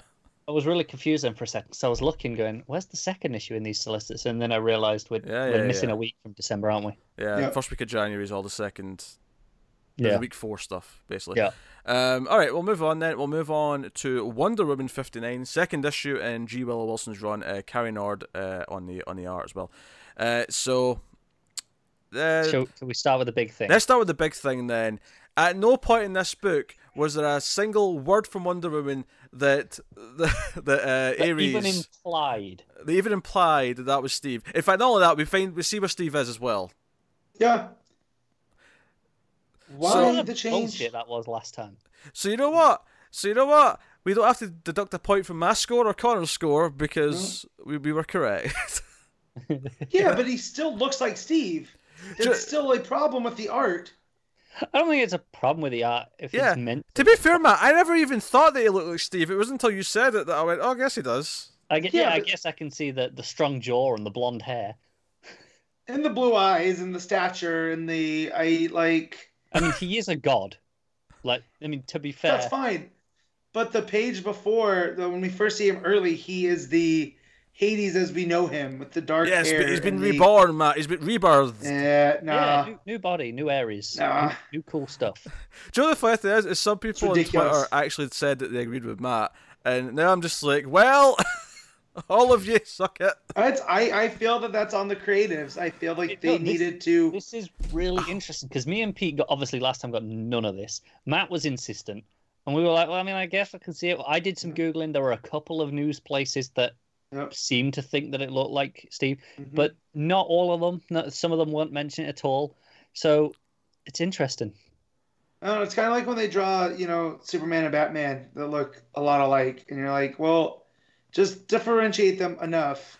Because the argument last time from me, hairstyles, and this was where my criticism was going to come in, if it was true that it was Steve's body or whatever that Matt was saying, was that to me, it never occurred to me, because if they're going to do something like that, they'll make it clear. And Wonder Woman would have had a line that said Steve ? And that'd be it. Because you make it clear, because let's be honest here, when it comes to just simple faces that look similar, you can't really tell people like comics. I think the idea of them looking similar could be interesting. Not to look exactly the same, but the idea that thematically, that for Wonder Woman, that her boyfriend and her longtime partner and stuff, actually her greatest enemy kind of looks like him now. Mm-hmm. There's something there that thematically that doesn't have to be addressed, but still works and isn't a critique of the art. Yeah, I'm looking at the cover right now. It doesn't look like Steve in the cover. Did someone else do the cover? Yeah, it's Dodson's cover. There you go. So, I don't know. Anyway, let's talk about this issue. Maybe just because the Dodsons are better artists than the interior artists. Look, the Dodsons are fantastic artists, but Carrie Nord is great too. Yeah, they are good in this book. I don't know what Matt's talking about. Yeah, see, how do you look like that on the art that's a different hairstyle than Steve has? I don't know. Enough to differentiate it. So I mean, it's just windswept a little bit. That's all. It's the same. I'm looking at it right now, and the guy that's tied up looks just like the guy in the first page. It still looks like Steve to me. So, and then he put the helmet on, and it's fine. So Look, what Kerry Nord is trying to say is that Steve is on par with a god, in that he is a prime specimen of masculinity. Sure. I love that Matt was wrong, so he's doubling down. He's doubling down the criticism Yes. there. I'm not wrong, and you're not wrong, and neither are right. I'm just saying they're observations that I No, guess. you were wrong in saying that this was Steve. Well, okay, that's fine. 'Cause that's how I read it, right? You just said you weren't wrong. Well, no, I thought you were talking about it looking like Steve. This is gold. All right. So Steve's been kidnapped by a griffin. Yeah. Yeah. Just to spit it into the book itself, right? And there's a what are they called? Like Mr. Minotaur. Tumnus. There's a minotaur. No, Minotaur. Centaur? A satyr. Oh, Satyr, yeah. Yeah, there's a satyr named Cadmus, Mm. which I was like, okay, that sure. There's also Which led me to research Cadmus. what do you call a horse with wings? Is there? I assume there's a name for it. Pegasus. It's a yeah. Pegasus. Okay. Yeah. Yep. All right. Cool. Cool. You know, so you have these mythological creatures holding Steve captive. Who seem to be who have been kicked out of their home and are now trapped on Earth, Yep. and they're Yeah. looking for refuge. Yep. I like Intriguing. that. Yeah, this is hinting at bigger stuff for the arc or the run here. I'm super into the idea of the run getting into mythological things again. Yep. Yeah. I'm really into that stuff. Matt is a fan of those things as well. Yeah. Yeah, that's why I like Wonder Woman, because it's not quite magic, but it hits with the mythology stuff. You know, So- Rucka gave us Ferdinand, the cooking minotaur. Yeah, not a minotaur. He likes to remind you he's not that. I know, because he's not from Crete. Yeah. I forget I forget where he's from, but Yeah. I'm just gonna use it as a full name. So one of the things that we really praised in the last issue was this ideological conflict that was going to pop up, because Wonder Woman actually kind of agreed with Ares, just from what we'd heard her say to Etta, about who she sides with in this fight, and the fact that Ares was probably going to go further than she would create this interesting kind of, like, you know, moral debate. Like, do I Ares side with him? wasted no time. Yeah, no. Wilson here went. Most of the issue here is basically, there's a rocket firing towards the rebels, who Ares is protecting because they're the weak and they're the ones who are being preyed upon. And so him and Wonder Woman both fly off to nab it. Which, by the way, the panel of Ares just grabbing it. It's kind of like, it reminds me of the start of Commando when Arnold's walking around with a big tree trunk. Yeah, On his shoulder. I can see that. He's holding the rocket, and he just says, well, this will just go down here very nicely, and he just launches it back at the attackers, and Wonder Woman's like, no! No, that's the Well, part. not He the doesn't even launch it at the attackers. attackers. That would, I think Wonder Woman would have been not Right. okay with that, but at least she could have understood that. He just throws it down at the village below. At the village of the people that he thinks are. Yeah, who are of the attackers, that's what I meant. No, Yeah, but no. no. He makes You're- the assumption that because they're not joining the rebels, they're siding with the tyrants. And Okay, sure. Wonder Woman's point is, well, you can't know that, and you're just causing more. there's a I difference. just- The attackers are I just actively meant firing. I just meant the opposite of what of who the people are targeting, though. That's all I meant. Civilians. They're just they're Right, just they're civilians. citizens. That's it. They're Yeah, not, yeah, that's all I meant. I just meant they're on that side of the fence. That's all I You're meant. as bad as Ares. Yeah, because you don't know that. We This don't is Ares' know point. what That's side they were point. actually on. He just throws it at civilians. I'm not saying that. I'm just saying they're part of the same state, if you will. That's all I'm They're all saying. part of the same state. That's why it's a civil war. The same party of the state. Look, I know what I meant, and I'm writing what I Yeah. meant. I don't think you are. I think you're on Ares' side here. I'm not on Ares' side. I agree with It Wonder sounds Woman like- here. Connor, remember, only says steal in absolutes. I was using a general term, but it got picked apart over the next 3 Because minutes. it was the wrong term. I Well, might have when been that's wrong the- about. I Ares. only said You're way attackers because more wrong I about couldn't this. remember what they were called. I didn't remember what the group of people were. Yeah, and then you doubled down on it. You did a Matt. The point is, What you No, said I'm was- doubling down because you're giving me shit for it. When all I meant was No. that they're on that political line, on that side of the line. That's all I No, but meant. this is what we're saying: is you don't know that they're on that side of the line. They just live there. But presumably, so do a lot of the rebels. They live in that area.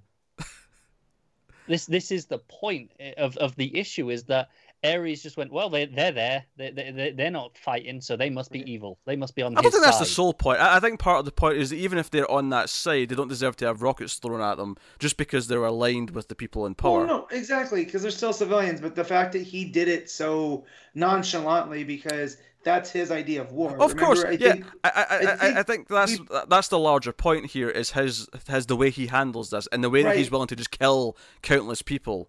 Because while Ares is the god of war in traditional Greek mythology, so is Athena. But they're different aspects of war. Yeah. Like, Athena's the strategic, chess game style of war versus Ares, who's It's you know- Athena's the bigger picture, the battle plan, and Ares Right. is on the field. Exactly. So his judgments are going to be, and I like that Wilson's getting into that because, to Ares, they're just part of war. They Yeah. are. I forget what the actual term is. Collateral. No, it's collateral damage. They're just collateral damage. Yeah, it's, yeah. it's an accepted loss. Which is And- an interesting idea that he's going by this logic that just because you're not aligning yourself with someone, that automatically means you're part of the enemy.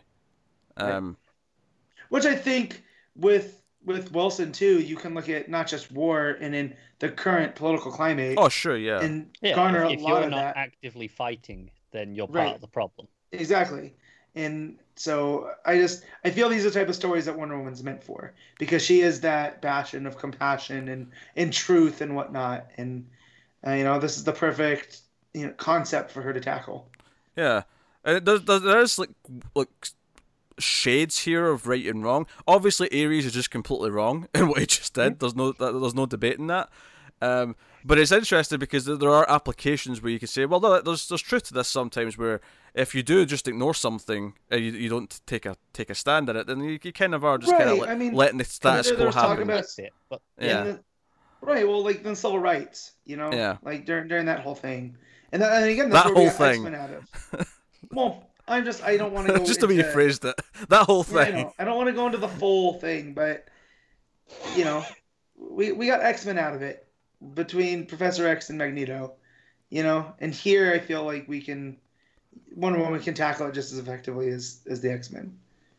Sure, yeah. No, I think what I like about this is it's a moral debate personally for Wonder Woman, but it's also an ideological kind of commentary on how to tackle situations like this, whether it be actual conflicts on a military scale like this or something a bit more social. There's And subtext. we get a talking Griffin and Pegasus. and doing I think that's a wood things. nymph there as well. Okay, The green girl, I'm pretty sure, is a wood nymph. gotcha. Makes sense. Yeah, And then Steve kicks a Pegasus, not Pegasus, a griffin. Kicks the griffin. Oh man, if He he does. kicked the Pegasus, we know that this would have been a Scott Snyder book because he hates horses. Yeah, Okay. Steve makes a bit of a mad dash. Trying to Running down the escape. mountain with his hands tied. He'll be coming down the mountain when he comes. Not enough singing on this show. Come on, right, your turn. But Matt. I do like the artist kept that. I like the figure that Ares cuts with the big helmet, and Yeah, I love that. For most of the issue, you can still see inside the helmet. It's Mhm. the lights there, and Yeah. you can see his face, which traditionally Yeah. you can't. Right. And then as soon as he makes that decision to throw it down, it's all back in shadow again. Yeah. Yep. I like that. Because then he tries to wreck the attacker's planes.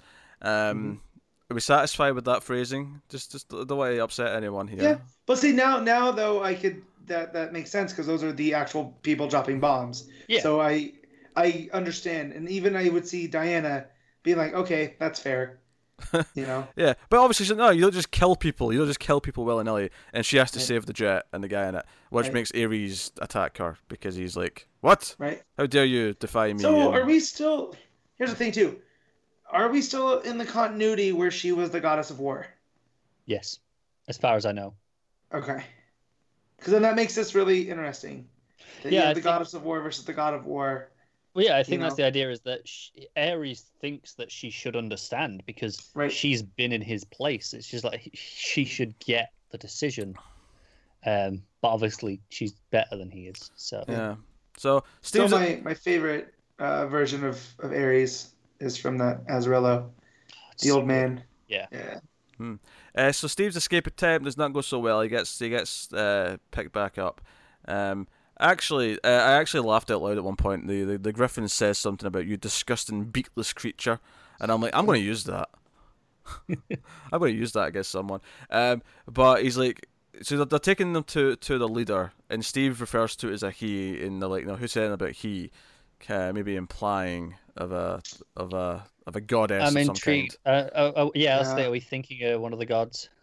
That'd be my obvious first guess, I think. The fact that they're all kind of monsters and creatures, I'm wondering if it's the mother of monsters. I forget her name, but she was one of the Titans. You know? Oh yeah, okay, I'm with you. Yeah. I'm wondering. That's the thing I was thinking. Like, typical mother figures in mythology have Hera, but she wouldn't. She is too into the image of perfection, right? Yeah. It could be Gaia as well, because she's Mother Earth. Could be Gaia, yeah. You know, but yeah, it's interesting. It'd be cool if it ends up being someone we don't expect from Wonder Woman mythos. You know, I can see it being Artemis. Yeah. You know, she's a goddess of the hunt, but all these creatures still respect that. So the goddess, the goddess Artemis, not the Red Hood and the Outlaws. Yes, Artemis. the goddess Artemis. Yeah. And, I had already wiped that Artemis from my mind. Which is hilarious because in Roman mythology she's known as Diana. So there'd be another if Wilson's going for this whole dichotomy of belief and the differences in things, having Artemis be another player in the game would be really cool. That'd be cool. I thought this show was better than the first one. I'm actually.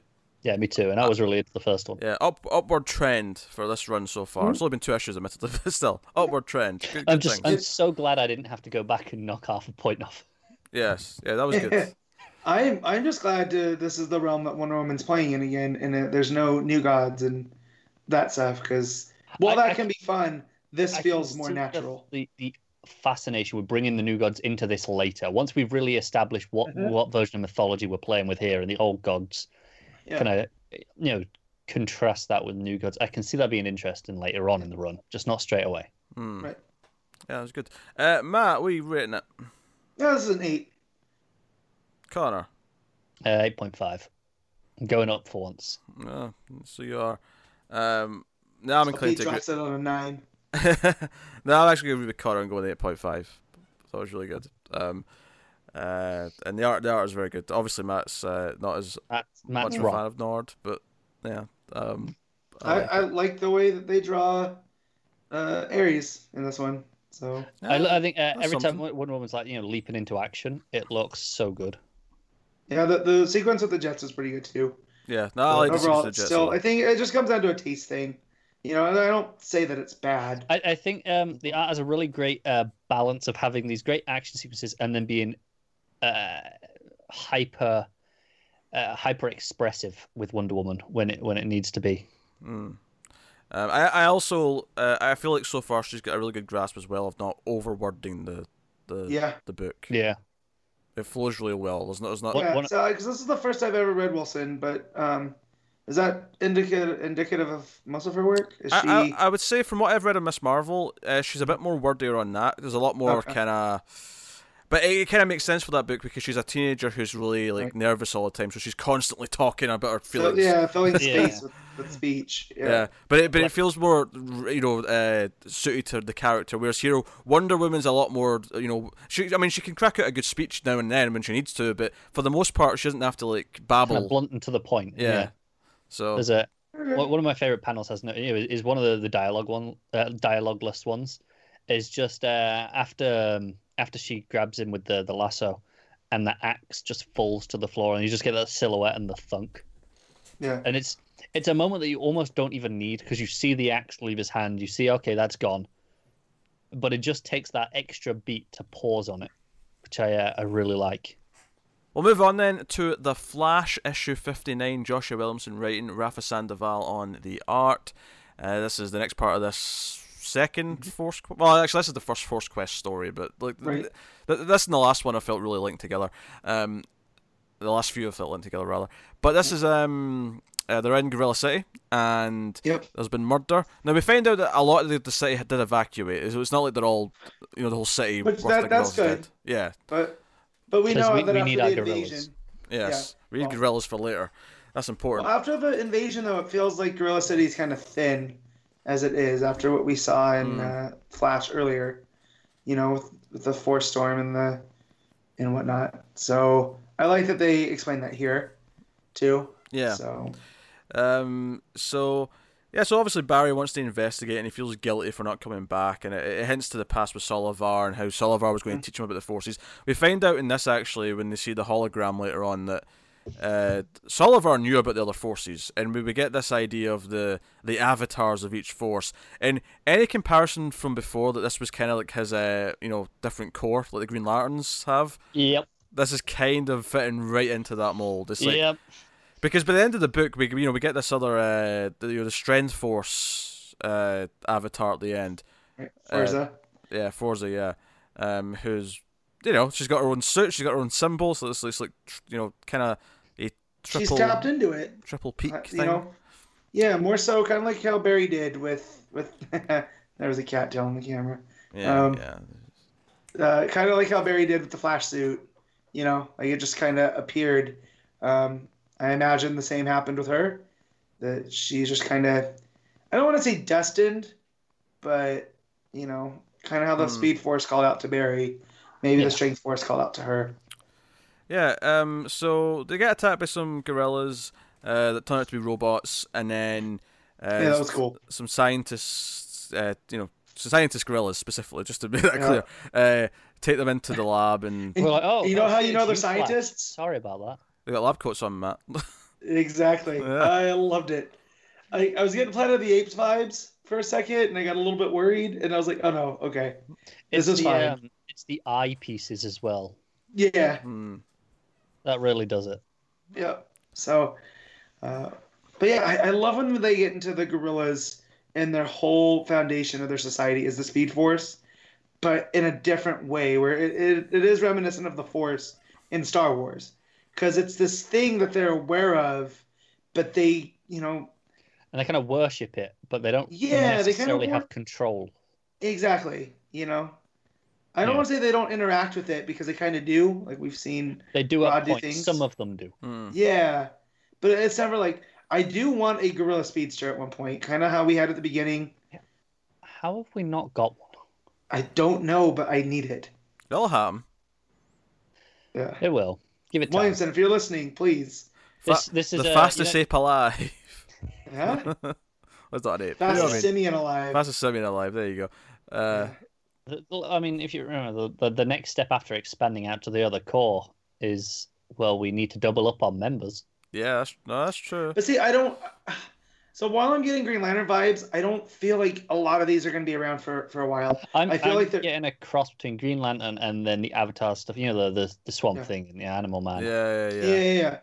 And so while I feel like they'll be there, I don't feel like they're going to be the same. Where we're going to be interacting with them a lot, because looking how what Salazar had said, like they are meant to look after the multiverse. Right? Yeah. Because it also meant because the hologram cuts out, and then at the end we hear the scientist say that, hey, why didn't you tell him everything about the Forces? And it's like, oh, he's not ready yet. So there's more to learn. There's more stuff going on. I do actually really like the sequence where they call Commander Cold to get energy readings, because he's got future tech, or he knows how to read them because he's from the future. Oh, and you know who he's fighting? I forget. Who was he fighting? Razor. Razor, which doesn't mean a lot to a lot of people, but Razor was the villain Wally was fighting in the very first issue of The Flash I ever bought when I was 8 years old. All right, okay. That's why it's so important. I saw him, and I was like, oh, yeah. I was like, oh, okay, this is cool. I mean, like, it made me very happy. I'm liking Commander Cole's sort of relationship with both Barry and Iris now. I think it's fun.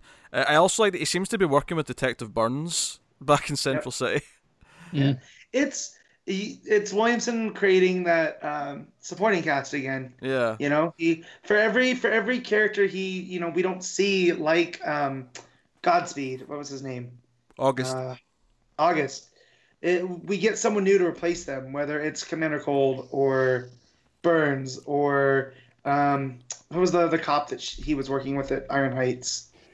Her. He isn't what I mean. Oh god, I'm blanking on her name now. I want to say Kate. Kristen. That is Kristen. Kristen. There you go. You were there with the K. Yeah. So it was just, I like it all. And then these villains in Gemini, they kind of annoyed me in the first issue, but I kind of like how they operate here. It might just because they're giving me pulpy Indiana Jones grave robbers. Yeah, I wasn't really feeling them. But I kind of like them here. What a surprise! Connor didn't like something. No, I didn't like them. I like most of the stuff in the issue. I didn't really like those. Well, I two. like how the guerrillas go, hey, it's the ones that attacked, and they go, no, we'd love to take credit for this, but this isn't us. So which is a good point. We have no idea who killed the guerrillas. No. Because Barry's convinced it's Grodd, but then the scientist's like, no, there's no way it was him. No, and I like how he said the warrior guerrillas are still on his side, so they would just let him in. There's no, you know. Yeah. What we need is we need a mini-series exploring ape politics. And we do. Sure, I'll take it. Give me Congorilla in there, too. Give me Congo Bill. Oh. Why not? So... Yeah, now, I mean, Gemini, I think, are alright. I'm liking the idea of them hunting the Flash around the world. Like, they're like, chasing after him. I like that. And I like the reveal at the end of the Strength Force avatar, whatever her name's going to end up being. That's Forza. Yeah. Oh, sure, I mean, but I mean, like, in the way of the Flash, like... Character name. Yeah. Well, that's what I think it is. Yeah, I thought that was. Because... You think Forza's just our hero name, or for lack of a better term. Because in Spanish, because they're Corto Maltese, does it mean which is in the force? Caribbean. Something along those lines. And fuerte is the word for strong, so that okay. That base is there with fuer. So Fuerza, and it goes with Flash. It's got the alliteration, you know. They're all going to begin with F somehow. Just you watch. I'm wondering how they do that, because we know that the Stealth Force Grodd's tapped into. So I'm wondering how they do that one, because I don't necessarily think Grodd's going to be the avatar for that. No. Or even the Turtle Baby, you know? Okay. You think we'll get someone else? I don't know. I wonder how they're going to touch on that, because Williamson's pretty key in there with Snyder and Tynion. So, you know. No, that's true. You know, he knows what the plans are. It'll be called the Halt. The Halt. Yes. Because you halt. When he decides... I get it. When he decides it, when he wills it, you halt. We understand, we just don't like it. Well, no, that's fine. You got to make him look like Juggernaut, though. He's got to be this big, bulky, you know, just like stop of a man, like a doorstop. Which is actually, I think it's interesting that the Strength Force avatar isn't big and bulky. Remember when Trickster and Flash were infected with it? Somehow in Sandoval's art is less bulky than Flash. Well, no, and I think that's fine, because I feel like it's not just physical strength. No, it's going to be emotional strength. Manipulation, isn't it? Yeah. And it's gravity manipulation as well. So I feel when we get her origin, it's going to be like, because Corto Maltese is constantly in a civil war, that she's had the strength to persevere, whatever side she's on. Yeah. You know? So. I like that Barry pointed out that he was here earlier. Like, I like that callback back when he was stopping that Rogues mission. Yeah, that was fun. I know so many people have so many issues with this book, but I just don't see it.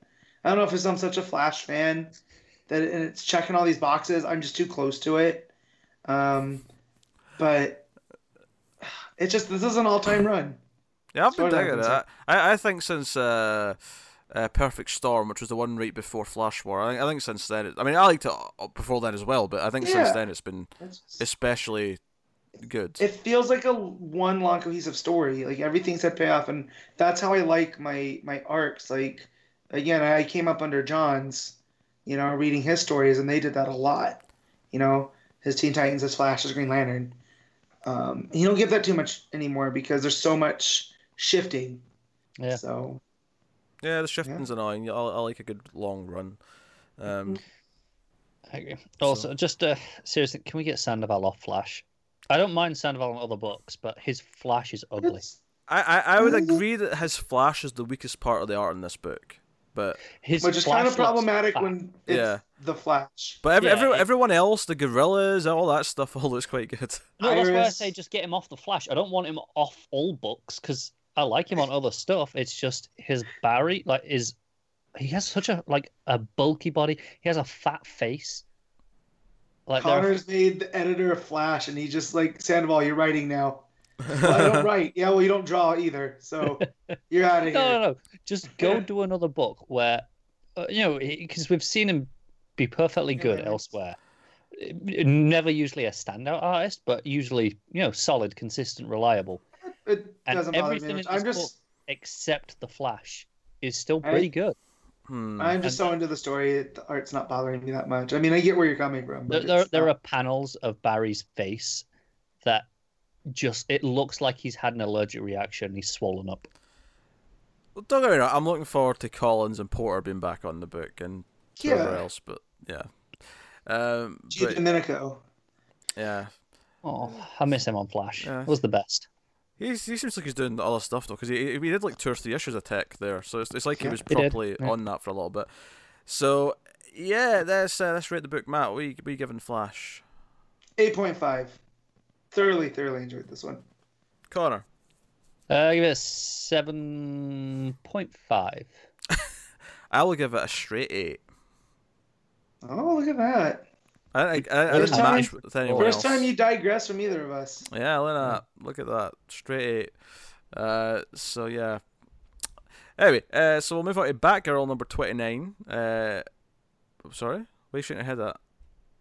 You completely skipped action. So Oh, well, I skipped that like 4 books ago. I know. Well, I just realized that when you made it to Flash, I thought you were moving up Wonder Woman. Yeah, we I could did as talk well. about- I remembered because you did Detective and then Wonder Woman, and I thought, oh, you're doing Wonder Woman because whatever, you'd spotlighting it. No, I just skipped over it in my list. In that case, we're And moving I'm on. not- I know not to correct you as you're talking because you'll yell at me. So Yeah, but we've had a pause in the recording since then. no, Yeah, we had- have. not since we We had started. one after Wonder Woman. Yeah, we had one after Wonder Woman. Oh, There was a very, very brief pause, but we did Yeah. have one. Yeah, you had your chance. I'll be honest, I understand, forgot it's like- by the time we finished Wonder Woman because we yeah, had. because you don't read Action Comics. Yeah. Connor, so because I remembered at the start of that book, I remembered as like, oh, it's weird, we're not going on to that. Okay. But then, yeah. Without further ado, we will move on to Action Comics 1000. What are we on? 5. There you go. Why does Connor know that? He's not. Because I saw all this week, for whatever reason, there's been a bunch of news articles going, "Oh, here's what happened in Action Comics 1005." Oh, yeah, Look, they're making a big deal about, and I'm like, Red yeah, Cloud. okay, cool. Yeah, Red Cloud. and it's By the way, kind of much every ado ti- about nothing. Every time I go to say Red Cloud, I say Red Tornado by accident. Every Yeah. time. So, Pete, when this book opens, Bendis has been giving us the workspaces of Yeah. different characters. Is this meant to be goods? That's what I thought, because we've went through everyone else, because this has been a different desk every time, right? Or is it meant to be the gossip columnist? I can't tell. It's one or the other. Why would she be trying to contact Amanda Waller? I don't know. But I also don't know why it would be good though either. Yeah. You know what I mean? I don't know. And there's a lot of Adam love in here with Ryan Choi. Palmer. Oh wait, hold on. There's several mentions of Ryan Choi in this. It says Robinson on the cup. So, with the red eye. Anyway, Anyways, so we have one of the mob bosses try to buy Dial H for Heroes Dial. yep, I love that. And turns out it's a counterfeit one. Yes, But it's counterfeit. Yes. the discussion here on how it works and like, do you just get the suit? Do you get the name? Do you have to come up with that stuff on your own? Like, I just love Bendis kind of poking fun at that. And we know that it's coming later. We got announcements that he fully plans to use it with Jimmy and stuff. Yeah. So, and we get the Question making a guest appearance because he wants to know who Red Cloud is. Some humor here because the guy realizes that someone's behind him and he's like, "Is it Batman? Please don't be Batman." And the Question, makes his dramatic entrance. And I love it, just like the Gypsy said. So this guy's been going to different people, and even a fortune teller said that Batman was going to bust him up. What I like about the art here is there's the dial itself is used as a layout in 3 or 4 pages, and it sort of moves position as to where it is until we get the reveal that it's the Question on the final page of the scene. Yeah. But So here's the thing. So the next scene's at the Daily Planet, and it's good talking to Clark and try to dig for information, and he's talking about Lois and stuff. Am I crazy, or does he just take off his glasses in front of her like it's nothing? Look, I don't see it. Yeah, no, he doesn't. Bottom of the page. Oh, crap, he does. What the hell, Clark? He takes it off and smells at her. As if it's nothing. And I thought, did we switch to a different character without me realising? And I'm like, no, that's Clark. No. For all the conversation, that's him. I didn't even notice it till just now. I read those the 4 panels on the bottom of this page 6 times on when I read it yesterday, because I'm like, surely there's an explanation for why he's doing this, and I'm like, I don't understand what's going on. But it's obviously not a mistake. That would take. Surely the artist would go, "Hey Bendis, are you sure you want me to draw Clark taking his glasses off?" He's like, "Yes." Yeah, maybe it's part of his plan. He's on to whatever. You know what I mean? I mean, because she's even before we get to the end, he's been onto her from the kryptonite to different things. I mean, is it suggesting that he's so good that he's disguised? The glasses are only part of it. It doesn't actually. Maybe because there's that stuff about his posture and just the way that he holds himself, that he's unrecognizable, because you would never guess that Clark and Superman are the same person. It felt so weird. It's problematic, Pete. I'm not gonna lie. I mean, I was going through this because I want to know who Red Cloud was so bad. That not that I was speed reading, but I wasn't taking in all the art panels. Right? Yeah, I probably just read the bubbles and didn't even notice it. So Melody Moore calls him to come and meet her, and meanwhile the mob boss is complaining to her boss. They're in the tank. It's like, hey, we're supposed to be a hidden society, and everyone's starting to find out about us, and someone killed the Question for me, and she's really upset. And she's also like, can I speak to the Red Cloud? There's a Red Cloud here right now. And then I love how one of the other monsters is like, oh, I didn't even think of that. She could be here at any point. I'm saying she because I know it's a she, but no. But well, we kind of always known that she was a she. Did we? From the beginning, yeah. Oh, fair enough. It's always had a feminine form. I thought I was saying that just because I knew who it was. I know what you're saying. No, you have always said she. Have I? Okay, yeah. Fair enough. So Clark goes to meet Melody Moore, and she tells him this story, but she had to go to this gala, and she met the mayor. And it was very suspicious because the mayor basically implied that, hey, you should probably stop investigating those fires.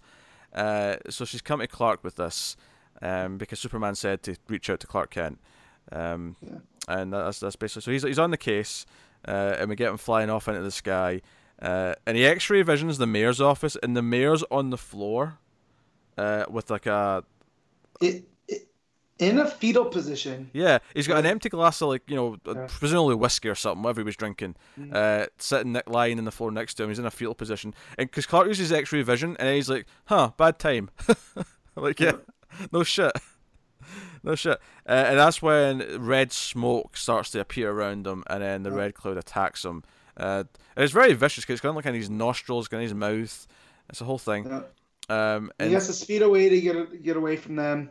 Yeah, because there's a few pages here of just art, and he's kind of falling down inside the Red Cloud until he lands on this roof, and then he speeds away, flies off. The art's fantastic here. It's just a few pages. The bottom of that panel where they added a motion blur, and it's him using his vision because you can tell he's looking around Yeah, but in to super see where speed. they went in super speed, and it's Yeah. just I've never seen that done before.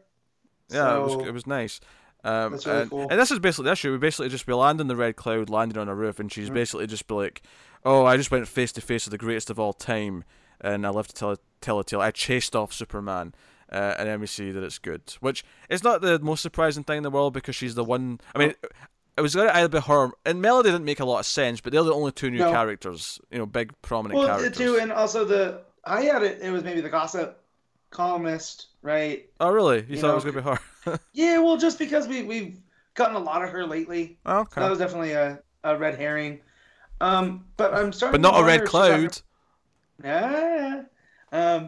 I'm starting to wonder if she got a hold of the hero dial, and that's how she has these powers. Oh, she has the real Because one. yeah. Okay. So Don't they only last for a short Because- amount of time though? yeah, but if maybe she has a plus one. She has one that gives you permanent. Oh. You know what I mean? So Yeah, maybe. yeah. But yeah, it's pretty good. I liked the more stuff because she goes, yeah, Superman told me to come see Clark Kent.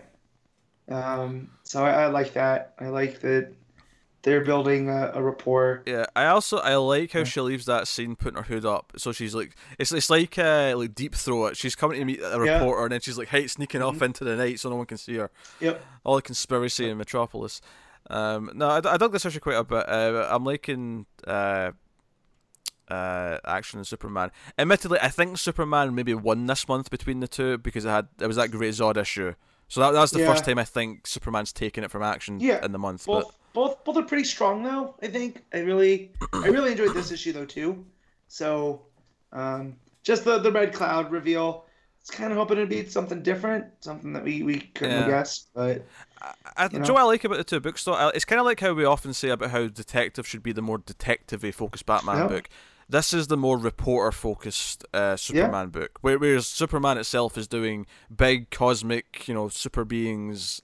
Kind of yeah, thing. I mean it's getting the whole planet into the Phantom Zone Yes. type stuff. This is mob bosses in the hero dial, And conspiracies and counterfeits. investigations. Yeah. It's a different side of it, which is nice. Yeah. Which is cool. So now it was great. So like you said, we've only got one issue left of Sook, and then Epting's coming up, which is not a bad thing. I am looking forward to Epting. Epting on Superman, like I needs it. Yeah, and Sook's working on a secret thing with Bendis, which could be Superman related, could be completely standalone, could be someone else. Who knows? But no, liked the issue a lot. I think oddly though, I will say that it did read really quick, and I'm like, oh, another month, okay. So Yep. which is a nice complaint to have because it means I'm enjoying the book. But Well, because we were used to both of them double shipping, so it was like, oh, we don't have to wait. Yeah. So, what are you giving it, Matt? 8.5. Art's fantastic. The story's pretty good. I'll agree with the 8.5. I think it doesn't quite have the spark to give get the amazing 9, but No. I'll give it an 8.5. Yep. So that will take us on to Batgirl issue 29. Margaret Scott on the writing, of course, and Paul Pelletier on the art. This is Batgirl racing to the art gallery because Grotesque has got a mass murder planned to cover up the fact that he swapped all the art with the fake art that he's got. Obviously the Dark Web are in this. Worm. Yeah, Worm. Which gets into the fight and stuff later because it starts taking over. There's several people who have got the implants or whatever they're called. Yeah. And they turn into robot. Well, not robots, but What are they called? The cybernetic controlled drones or whatever you want to call them. but there's a name that Babs uses. Yeah. So that's kind of wrapped up the first arc of the run from Scott. Mm-hmm. And I thought it was pretty solid. I think this arc as a whole has been a kind of a simple enough kind of settling in run or arc to sort of Testing the waters. the waters, getting a feel for Babs. Which I think is my favourite part of this run so far is the characterization of Babs and Jim. The whole Gordon's thing. Yeah. Gordons are tough. Yeah, I think this issue might be my least favorite of the arc. Just when it resulted to, let's fight the cyber drones. that's a fair complaint. Yeah. I do. By the way, they're called terminals. Terminals. There you go. Which Yeah. actually is a really fitting name for them. Do you know what I really like about this though? Is I like the idea that the cop who's been taken over ultimately makes the right choice and then gets killed anyway. I think the worm stuff is more interesting here than it actually got in Nightwing, because it sets up this idea that if this guy's controlling anyone like this, it can just snap its fingers and dead. That's what happens here. He just gets killed. Yeah, there's consequences for dealing with it. Yeah. And the whole, I like that Babs hitting on his addiction, and then him telling what it is, and she's kind of like, oh, because that wasn't what she was expecting. You know? So I just like how that played. But yeah, the strength here was the stuff with Gordon and Babs, and you know, all the character stuff's great. And yeah, I said I wasn't too big on the fight section. It still is fine. It's as fight sections go. Art's still good. There's nothing wrong with it. It felt a little bit like, oh, it's the end of the arc, so we have to have a bit of a fight. Yeah, that's fair. I like what they did with the doubt here, because both Gordons at some point in this issue kind of doubt themselves. You know, at one point, Babs basically gives up and says she doesn't matter, and then it's like, no, wait, what am I talking about? I'm being stupid. Like, get up. Gordons don't give up. And I like that when Gordon's in the hospital afterwards, Jim Gordon, that is, and he's lying there on the bed. He kind of cries a little bit and says, I give this side so much, and yet it somehow finds a way to just take more. And I like how Babs like, well, we both can't be the one that's upset, but then she's kind of like, well, no, sometimes it's just life. Yeah. So I like that she's coming to that. There's over an arc. There's already been a change. Yeah. In her. And so the little tease at the end where it maybe sets up some future stories here, which implies that Jim Gordon's going to be a prominent character in this, just ongoing. I'm okay with that. Yeah, I'm okay with that. It makes sense. So that.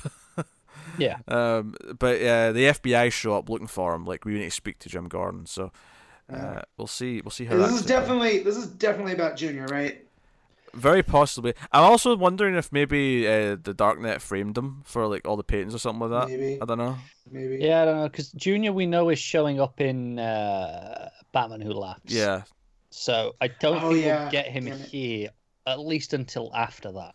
I think it'll be after that, because they set him up in the annual, right? Or in issue 25 with the extra stories. We set up that he will in some capacity be around. Yeah, and that's what made me think about it, but I forgot about him showing up in Batman. And that's only in like a couple of months where that's happening. So I imagine we'll get him. Isn't the first issue of December? Yeah. Yes. Yeah. Yeah. I think it's Batman Who Laughs. Is that a mini? Yeah, 6 issues. Okay. Yeah. So then, by then that could be enough time. That puts it about late spring. It puts it to about the end of the second arc of this, depending on how long the arcs are. Give or take. Yeah. I would think, okay, it's third arc. That's where we can do Junior. Yeah. Mm-hmm. I mean, it could do in the second, but I just assuming it comes after the. I mean, she has a legitimately great serial killer brother. Like, you can't not use that every so often. Yeah. Such a good creation. Even do the Hannibal thing where they have to team up. You know what I mean? Like, and he's behind bars. It's kind of the joke that they almost put in Cabin in the Woods, where there was going to be like just a regular guy who was a killer called Kevin, and that the joke is that no, some people don't have masks, or like they're not vampires, they're not this, they're not that. He's just a guy named Kevin, and I kind of like the idea that Batman has a villain who's just Jim. Yeah. He's just Jim Gordon Jr. He's not some big Kevin wacky personality. Was like Jason. So, but I like that. Yeah. That version too. You know what I mean? Like, I thought the name Kevin was just supposed to be like Jason. Like he's this big, masked killer. But the fact that he's a person. Yeah, because I believe the deleted scene. I don't know if it was one they filmed or if it was one that was scrapped before they shot it, but. It was like they thought it was just a guy that was working there, was helping them, and then he turned around and stabbed someone, and it was like, he's Kevin from the board. Because his name's still on the board. See if you look at that famous pause screen in Cabin in the Woods. His name is on the board, and the only two things we don't see from that board in the movie is Kevin and the Snowman. Right. I'm upset about both. Now I'm disappointed because that movie it's already pretty great, but it could have been even better. Yeah. Man, what a letdown. I mean, they kind of hit on that in Predators with Topher Grace's character, who sticks out like a sore thumb. Oh god, yeah, the that's entire stupid time. twist. Don't remind me. and then they completely mishandle it. Actually, this is the weird thing, Matt. Arrow did a really good example of this season. Oh, This week. you gotta tell me who the villain's supposed to be. I think he's from the comics. At least that No, I know. Oh. of. It's called Stanley. That's the guy named Stanley. And he's kind of Oliver's sidekick in prison. Stanley the sidekick, yeah. He even calls himself the sidekick. Yeah, he wants to be the new sidekick. We were jokingly calling him the Red Arrow for a while. Although I think we have to change it to the Red Scalpel. He is utterly deranged. It's fantastic. Which works because when he stabs someone, it does become red. I mean, there's some truth to this. Yeah. When he stabs someone, you go, wait, you? Still? Every time. That is not enough to make me want to watch Arrow, but No, I don't. But it had a legitimately very good episode this week, which is rare, which is absurdly rare for that show. It's legitimately one of the best episodes of that. It's probably the best episode that show's had in like 5 years. Yeah, maybe the best episode that it's ever had, but it's definitely one of the best it's had in 5 years. So there wasn't a lot of bloodlust. No, not in the traditional sense. I mean, Stanley's got a bloodlust, but I'm okay with that bloodlust. Yeah, but Connor's liver came out that should be the intact. traditional sense. Yes. Yeah. Anyway, Batgirl was good. I'm was. liking Scott's run so far, and mainly the character stuff, the personal stuff between her and her dad. I like that a lot. And the art's very good as well. Yeah, and I like what the villain did. Like I say, I like the snap of the fingers and instant death. Even if it does kind of resolve into just kind of let's fight the robot-y villains. Yeah. So that's a fair complaint. What are you giving it, Matt? Well, 7.5. Pretty good, but nothing spectacular. Connor, Yeah, I'm with the 7.5. I'm gonna give it a straight 8. Fair enough. Mr. Positivity for change. All right. Moving on then to Justice League Odyssey issue 3. Joshua Williamson writing, and I'm not upset about Phil Briones in of himself, but I'm It's not not either. Sejic, so But yeah, it's not Sejic Starfire, and I didn't get nearly enough it's upsetting. Sejic Starfire. Is that have you seen the thing Sejic's been posting? He's been doing like just warm-up Wonder sketches. Woman And and the Wonder Tomb Woman and Raider. Tomb Raider. It's Yes. so good. yeah? My favorite one is where they're comparing scars. It's I become like that one. I like the one where he's find the T-Rex. Yeah. I like the one where they've swapped ropes, and she's like Lady Croft. I don't think that's the right rope when she's holding the lasso. Yeah, it's become a running thing. It's just become like a running gag of all these Tomb Raider and Wonder Woman jokes. Yeah. Apparently, he did this before, where he put all these like random pages like that out, and just not in any order. And then once they were all out, it's like you can collect them, and it's actually a short Create your story. own. Yeah. Yeah. Like, he just but because of publishing rights, he couldn't actually just publish them. Right. Obviously, yeah. But I feel like speculation that it's that again. I feel like Gail Simone has written both characters in comics. She's perfect. That's- Oh, Gail Simone's been retweeting them, Yeah. and I she's saw. been into it. I saw. And so they said, like, if they can't make this, they can't pull this off because of licenses with Tomb Raider, then just make it Barbara Ann. And I was like, you're speaking my language. Yeah, Dark Horse, just play nice with DC and just get it Please. done. I mean, it's not the We want- first time we've had Batman versus Alien and Predator and Oh, stuff we have? through Dark Horse. There's So. precedent. This is Yeah. the sort of thing that benefits both companies, so they're Mhm. usually kind of okay with it. There's benefits to happening this. There's this precedent for this happening. Not with Dark Horse recently, but I mean we had Just like Power Rangers with Boom. We had Batman Turtles with IDW. So I mean they're clearly up for playing ball with other Yeah. publishers. We had Green Lantern with Star Trek. Yeah, I was also IDW. Yeah. We've had a few examples in the last couple of years. Yeah, so it's a thing. So yeah, Justice League Odyssey issue 3. They have to skip the planet because the planet, obviously Starfire's going nuts and they kind of drain her to knock her out. Yep. The Cyborg blasts her a fair bit with his Sonic Boom. That's what I'm calling it. Booyah, if you want. So Sonic Booyah. There you go. That's what I'm going to call it. And they have to race off. I love that Jess is like, okay, the ship's taking too long. I'm just going to put a construct around and make it a bigger ship. That was Let's go. fantastic. That was Yeah. great. and they end up crashing on another planet in the Ghost Sector. And Starfire's kind of down for the count. She's kind of ill, and Cyborg stays with her. Do you know what I love? My running gag in this, because part of it was my own joke, because it cuts to this other planet in the Ghost Sector at one point, and we find out that Azrael's like fan, or whoever we're calling him, right? He's a new Azrael, but instead of the Order of Saint Dumas, he's in the Order of Azrael. Yeah, but like Rapture. Rapture, yeah. Rapture. I actually said out loud when I was reading this, of course his follower is the worst one, who's this like mad serial killer, right? And then I laugh because like 2 pages later, it's Jessica being like, "Oh, do I have to take Azrael? Really? Do I need to take him?" I was like, "Come on, you know what's out there." Fine, I guess. Just don't be weird. Yeah, so great. That's good. Like so much. But yeah, I like that character of Rapture. It just, in a meta sense. Actually, that was like, probably my favorite art of the book, was when it cut to that other planet. The nighttime stuff in that other planet, I think, was my favorite art of the book. Yeah. That stuff's not bad. And I not like that any of it's bad. Yeah. No, because you get to the end of the book, and I like that the Ghost Sector interplays with itself. Like it's, you know how Ray Palmer would go to the Microverse, and it's its own thing. Yeah. I'm feeling like the Ghost Sector's gonna end up being this thing. Yeah. Like that. I'd be you know what I mean? Like I would be cool if the Ghost Sector sticks around as a place in the DC universe. I like the idea. But they're all interconnected, and you have Coluans, and you have the different planets. You have the Tamaranian worshippers, and you have it's really cool. Because we find out that there's Coluan slaves on this planet, because Jess and that are trying to find parts for the ship, and they end up.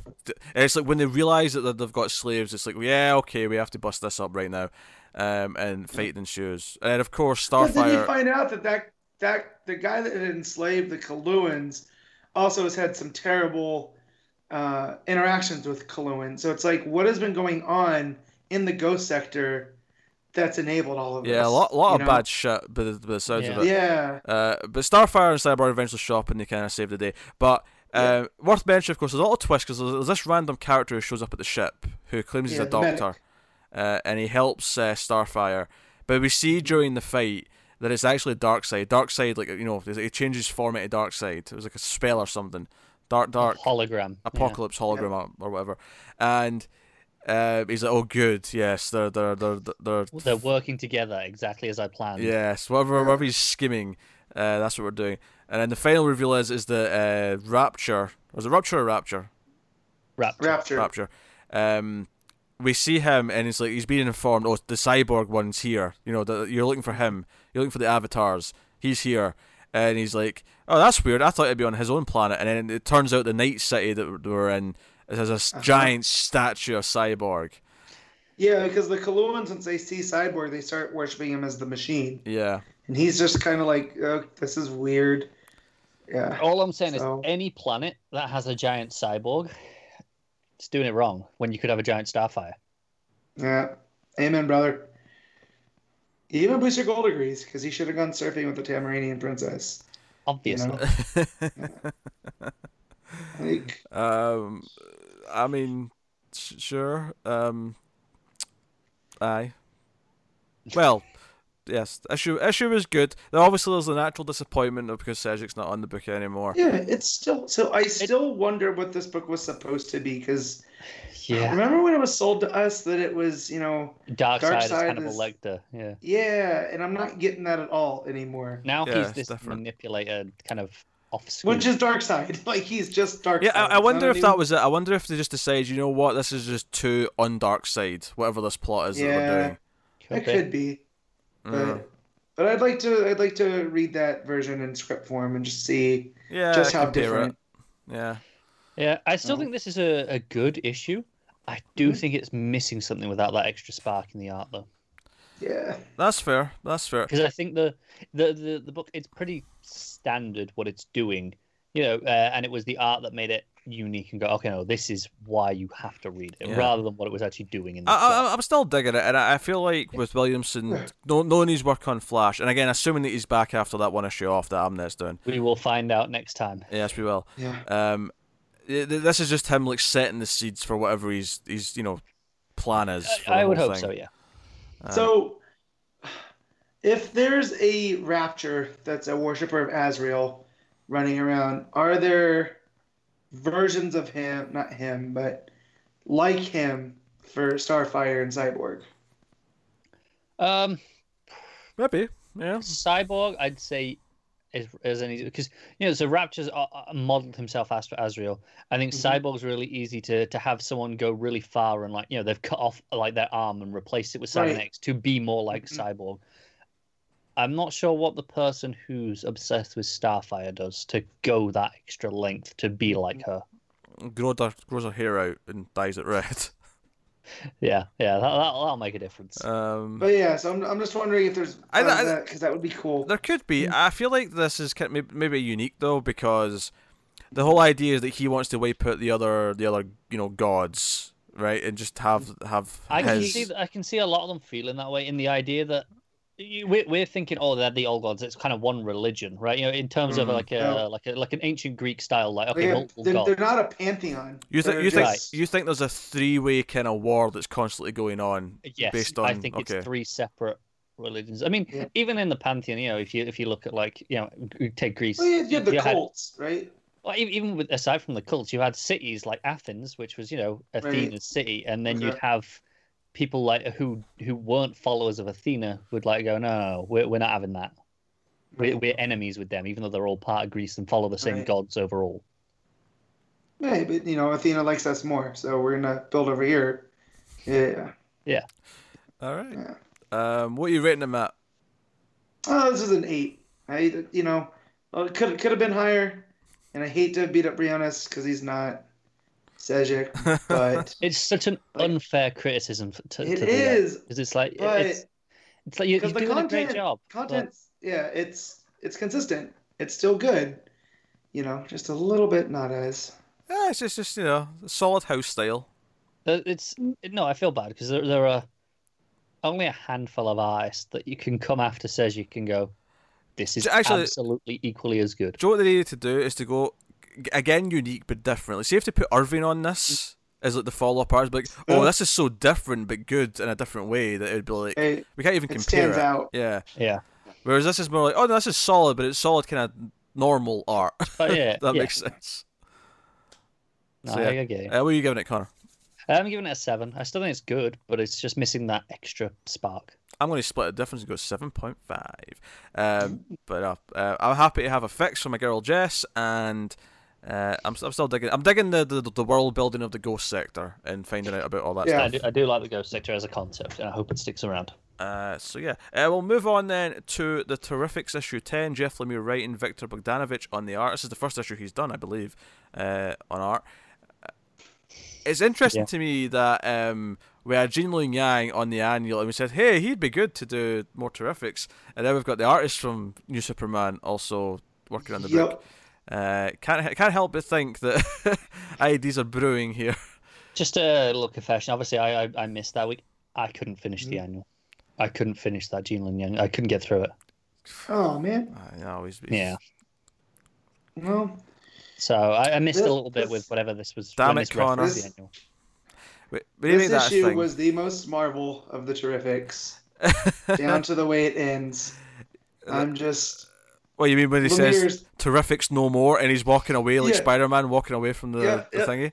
Yeah. And I imagine that he threw his mask in the trash, but he didn't. Yeah. But I love the colouring on that page as well. Yep. The other page I really love the colouring on, especially, is the page where Terrific's stabbing the thing in the eye. Yeah. It's pretty great. So basically, this is they confront Java, and Java's like, well, screw you guys. Here's the celestial being that you encountered before. So they have to fight the celestial being. So everyone kind of teams up. Tom Strong and his family. He calls it a celestial. Lemire is just doing this in spite, you know what I mean? Celestial Titan. Yeah, because he announced he's not doing work for hire anymore. Because he's written up to 14 issues of this, and then that's him. He's done. He's doing creator-owned stuff only, and the fact that he's getting movie and TV deals in almost everything he's ever written at this point means he's, probably the good choice. He's making money. Good for him. But so he's like, yeah, screw you, Marvel. This is just the last FU and my way out the door. You can tell at least he feels like he's been treated better recently by DC, even if he's given up work. Oh yeah, work because for hire. I feel like Black Hammer, even though obviously there's some Marvel references you can make with the hammer especially, I feel like it's like when you compare it to a lot of DC characters, you compare it to Watchmen in a lot of ways. You're like, this feels more like a love letter to these things. You know, when he does his Legion, when he does his JSA, it feels like a love letter to these concepts. Not whereas this feels a bit more like, well, they didn't let me do Fantastic Four, so I'm just going to throw everything in here. DC said I could have a year on Fantastic Four, so screw you. Yeah. Like, but it's still uniquely DC. Like, just Sure, like, yeah. I mean, even adding Tom Strong in there, where Tom Strong's a love letter to Doc Samson. Like, you know. Joe, I liked about this. I liked that by the end, and they realized, wait, we're back on Earth. We don't have to. We're not bound together anymore. You know what? We'll just split up. Yeah, that's the point. But I love that Linya, the one who, you know, was away from our planet, who did want to go back a lot back at the start. It's like, no, wait, we're a team now, though, and we have to defeat Java. Oh. Like, he's our nemesis. Yeah. We have to do this. That's her family now. Yeah. You know, like. I was like, that's just kind of sweet. And it's like, and I don't know how we're getting Rex back to being Metamorpho, but it's happening. I don't know how. Of course it's happening. But it's happening. Whatever's going, it'll just wear off and it'll just come back at some point. I have expected Java to hit him back with the Eye of Horus thing, whatever. Yeah. Turned him and went, all right, there you go. See you later. If I can't have Sapphire, you can't be Rex.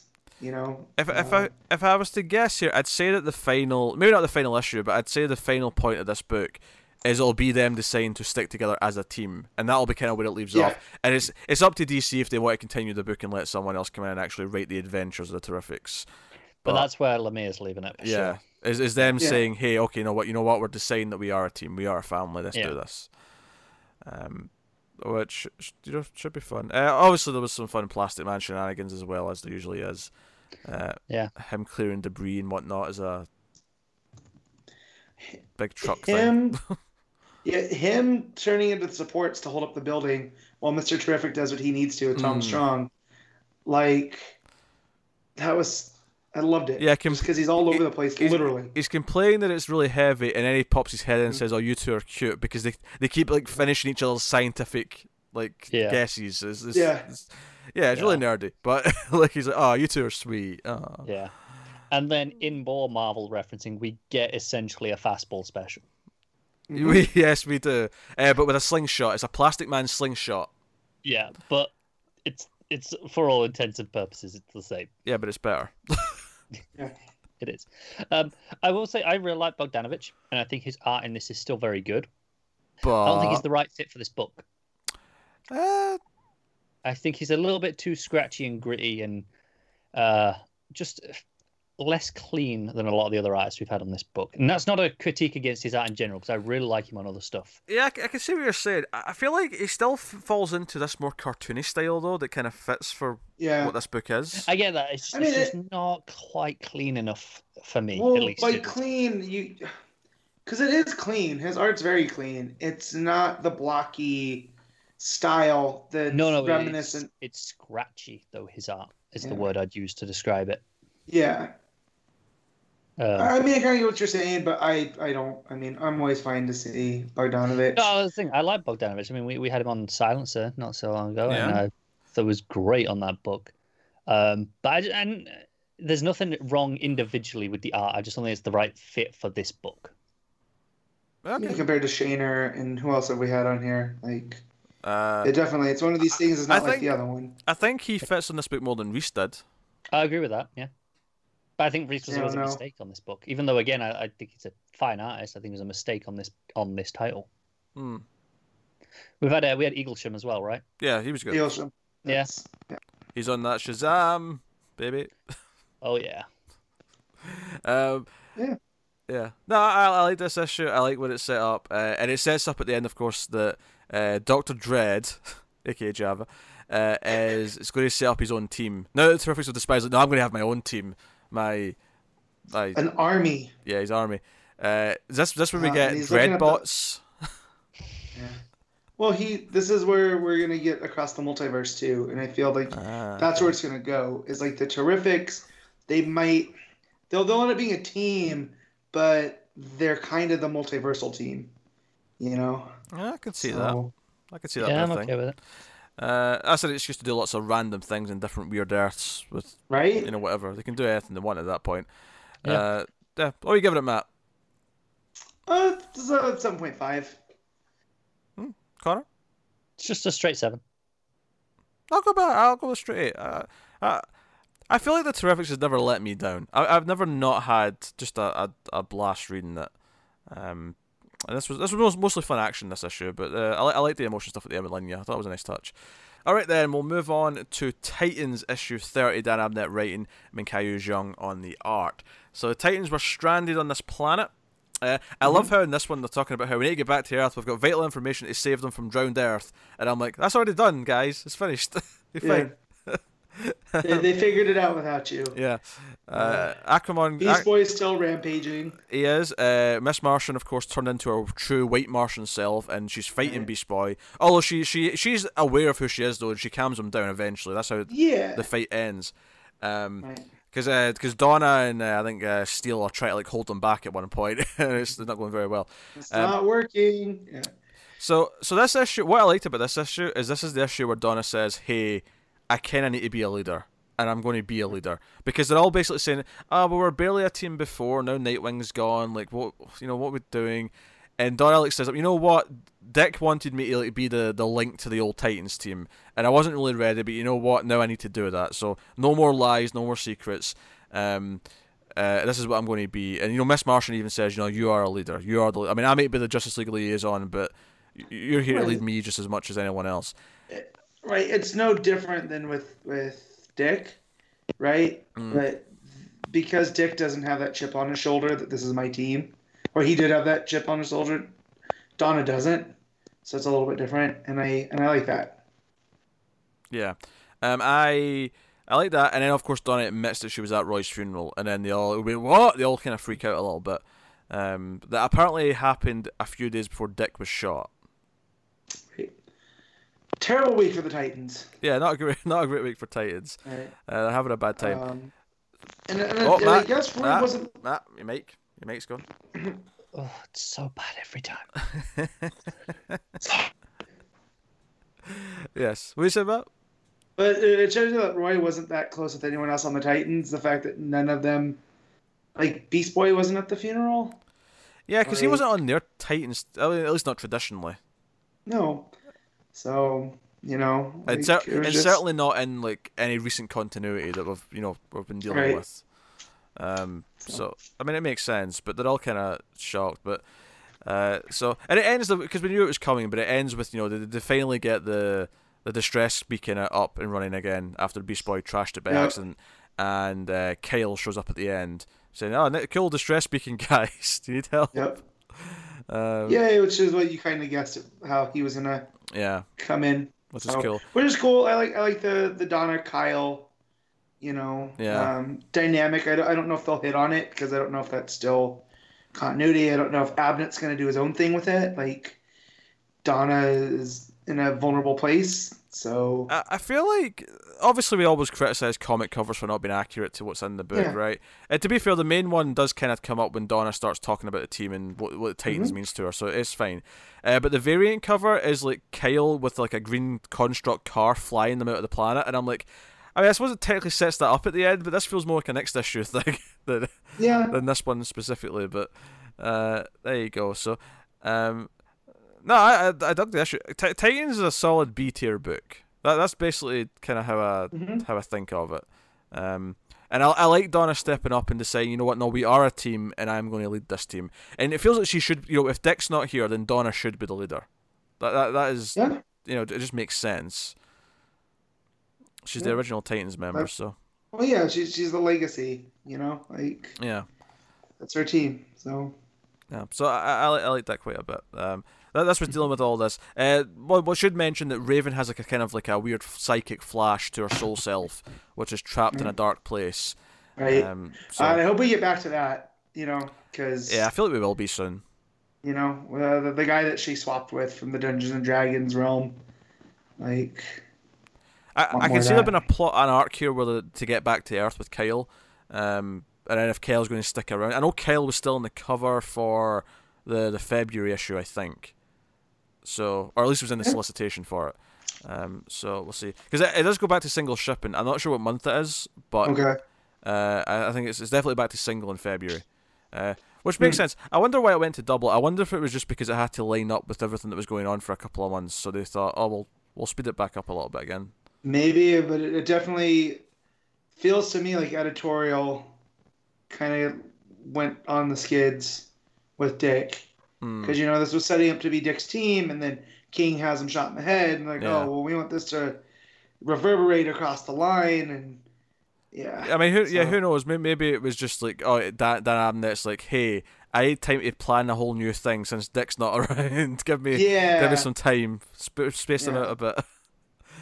Could just be that. I mean, or it could just be it was always a temporary thing, for a few months, double shipping, but. Because I think the last month was the first one that was double shipping. It's not like it's been that long. No. So I don't get it. So hey ho, but we'll be back with. I think there's 2 next month. Well, actually, technically it's only 1 because the 4th week's Christmas. on the 1st of January, or the first week of January. But no, I did it well enough. The art I think was pretty good. Mikayo Jung's solid. Yeah, hi John. Yeah. That shot of Kyle at the end It was really nice. pretty cool. And his glorious crab mask, might I add. All the stuff with Beast Boy and Miss Martian fighting was good. I like that. Yeah, really good. I all love Savage Beast Boy. Like, that's such a great concept. Yeah. So no, very little to complain about. I dug it a lot. So Matt, what you think? It's a 7.5. Pretty solid, but Yeah. I I will concur with the 7.5. I think that's kind of where this book's sort of sitting, which is a nice place because I think it's higher than what it was back in the first few arcs of the book. Easy. Yeah. Easy. This is a lot more comfortable. Which will take us on anyway to more Dan Abnett, although this time with Jack Herbert, for the Silencer issue 11. And Jack Herbert, I'm sure I've spoken about before, and I'm pretty sure I said the exact same thing last time his name came up. But I went into this going, oh, it's not Bogdanovich or whoever else was just on this book. I was like, oh, is the art going to dip? And then after a few pages I went, no, this art's actually still really good. Okay. Yeah. I guess Who Herbert's was good. it we said that about last week or the week before? Yeah, there was someone a couple of weeks ago who it was like, oh, we thought it was going to be a dip because we'd never heard of the guy. It wasn't this guy, was it? I don't think it was. That would be really bad if this was the guy that we said this same thing about a few weeks ago. That would be really bad. I don't know. I'm trying to check his DC credits. I can't remember what book it was though, so I can't even just check what issue we're talking about. No, I can't either. Someone will know better than us. Yeah, no, it was because it was like a fill-in artist for one issue or something. Yeah, no, I don't see anything crazy recent on his list. He did Titans Hunt apparently. Okay. He did the Silencer annual, so could have been. Do you know? Yeah. Maybe it was. Maybe it was. That's even worse. If it was a Silencer annual, it's even worse. Yeah.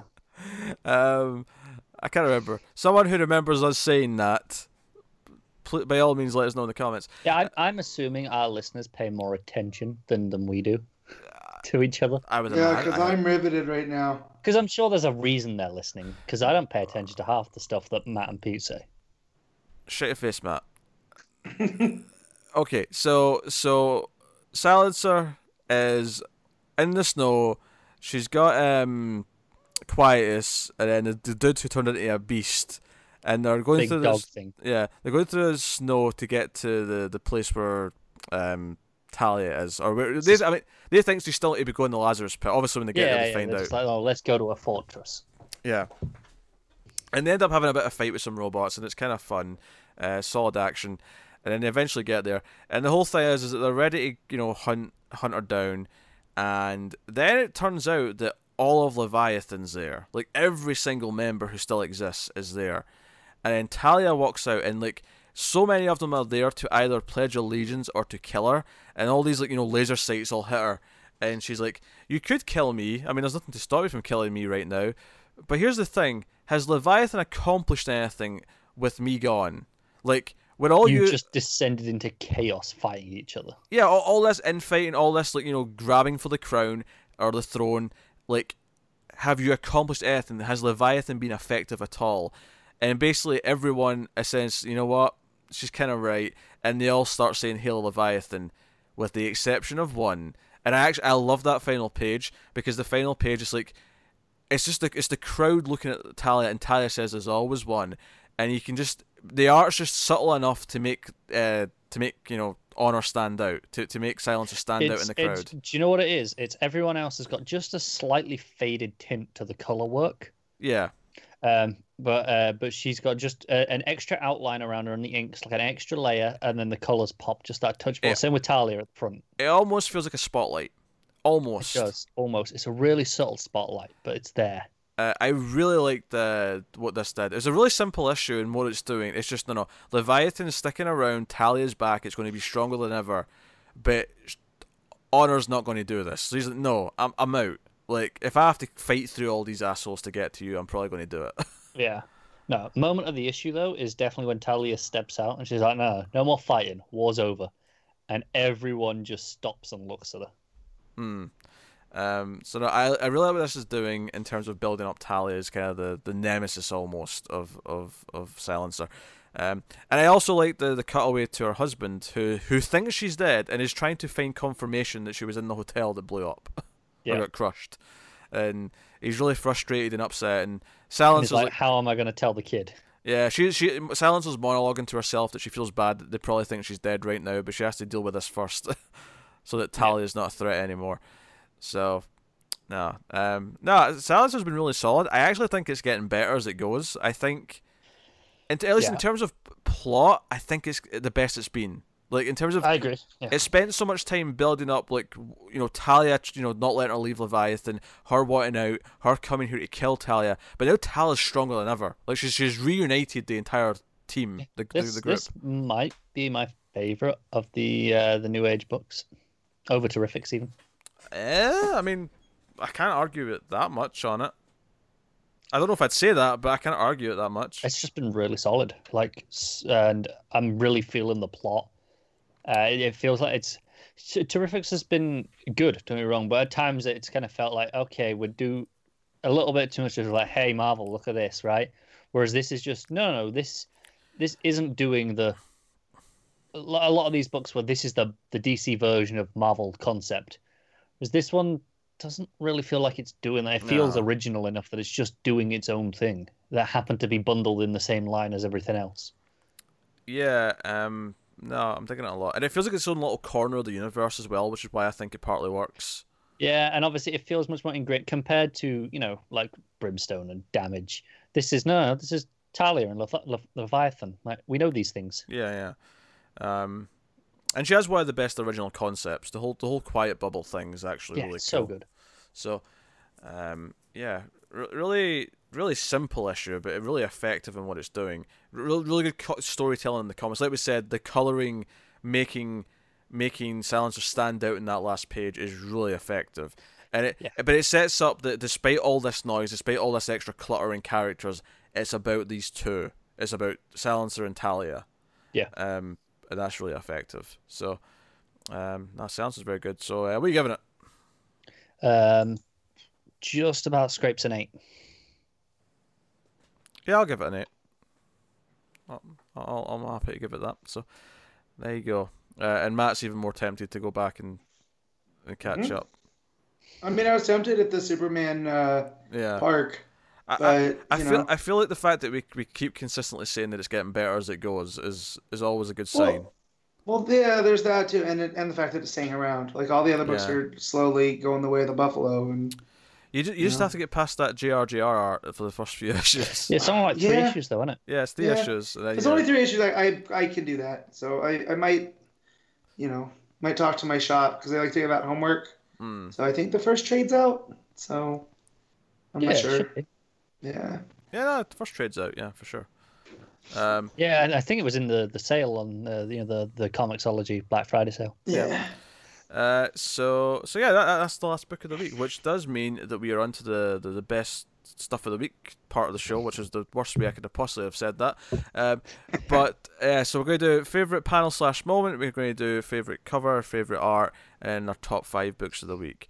So that is what we're going to do. So we'll start off with panel / moment. Matt, what do you have? Mine's definitely from Heroes in Crisis, and it's Booster talking with himself and arguing. That, for whatever reason, that made such an impact on me. Yeah, can't fault that. Connor?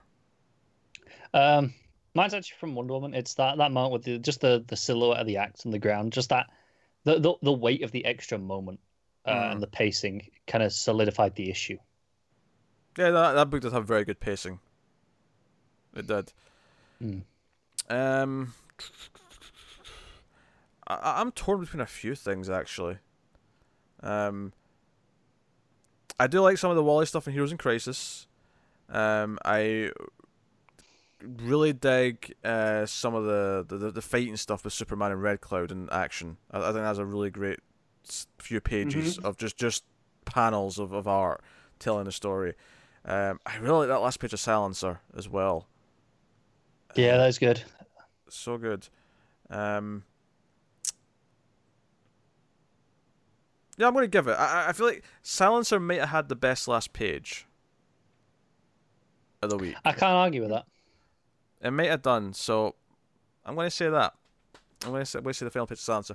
All right, best cover, Matt. It's the Titans variant with Kyle in the car.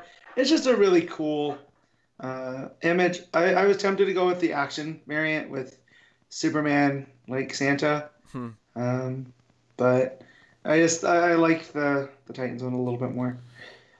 That's fair. Oh, it's kind of cool. I've just seen it. Connor? I just want to give a shout out to the Flash variant, the manga style one. I really like that. Ooh, I don't like it. Oh, I do. I think it's unique, but I'm gonna go with the Wonder Woman variant. I know it's an easy option, but what can I say? Yeah.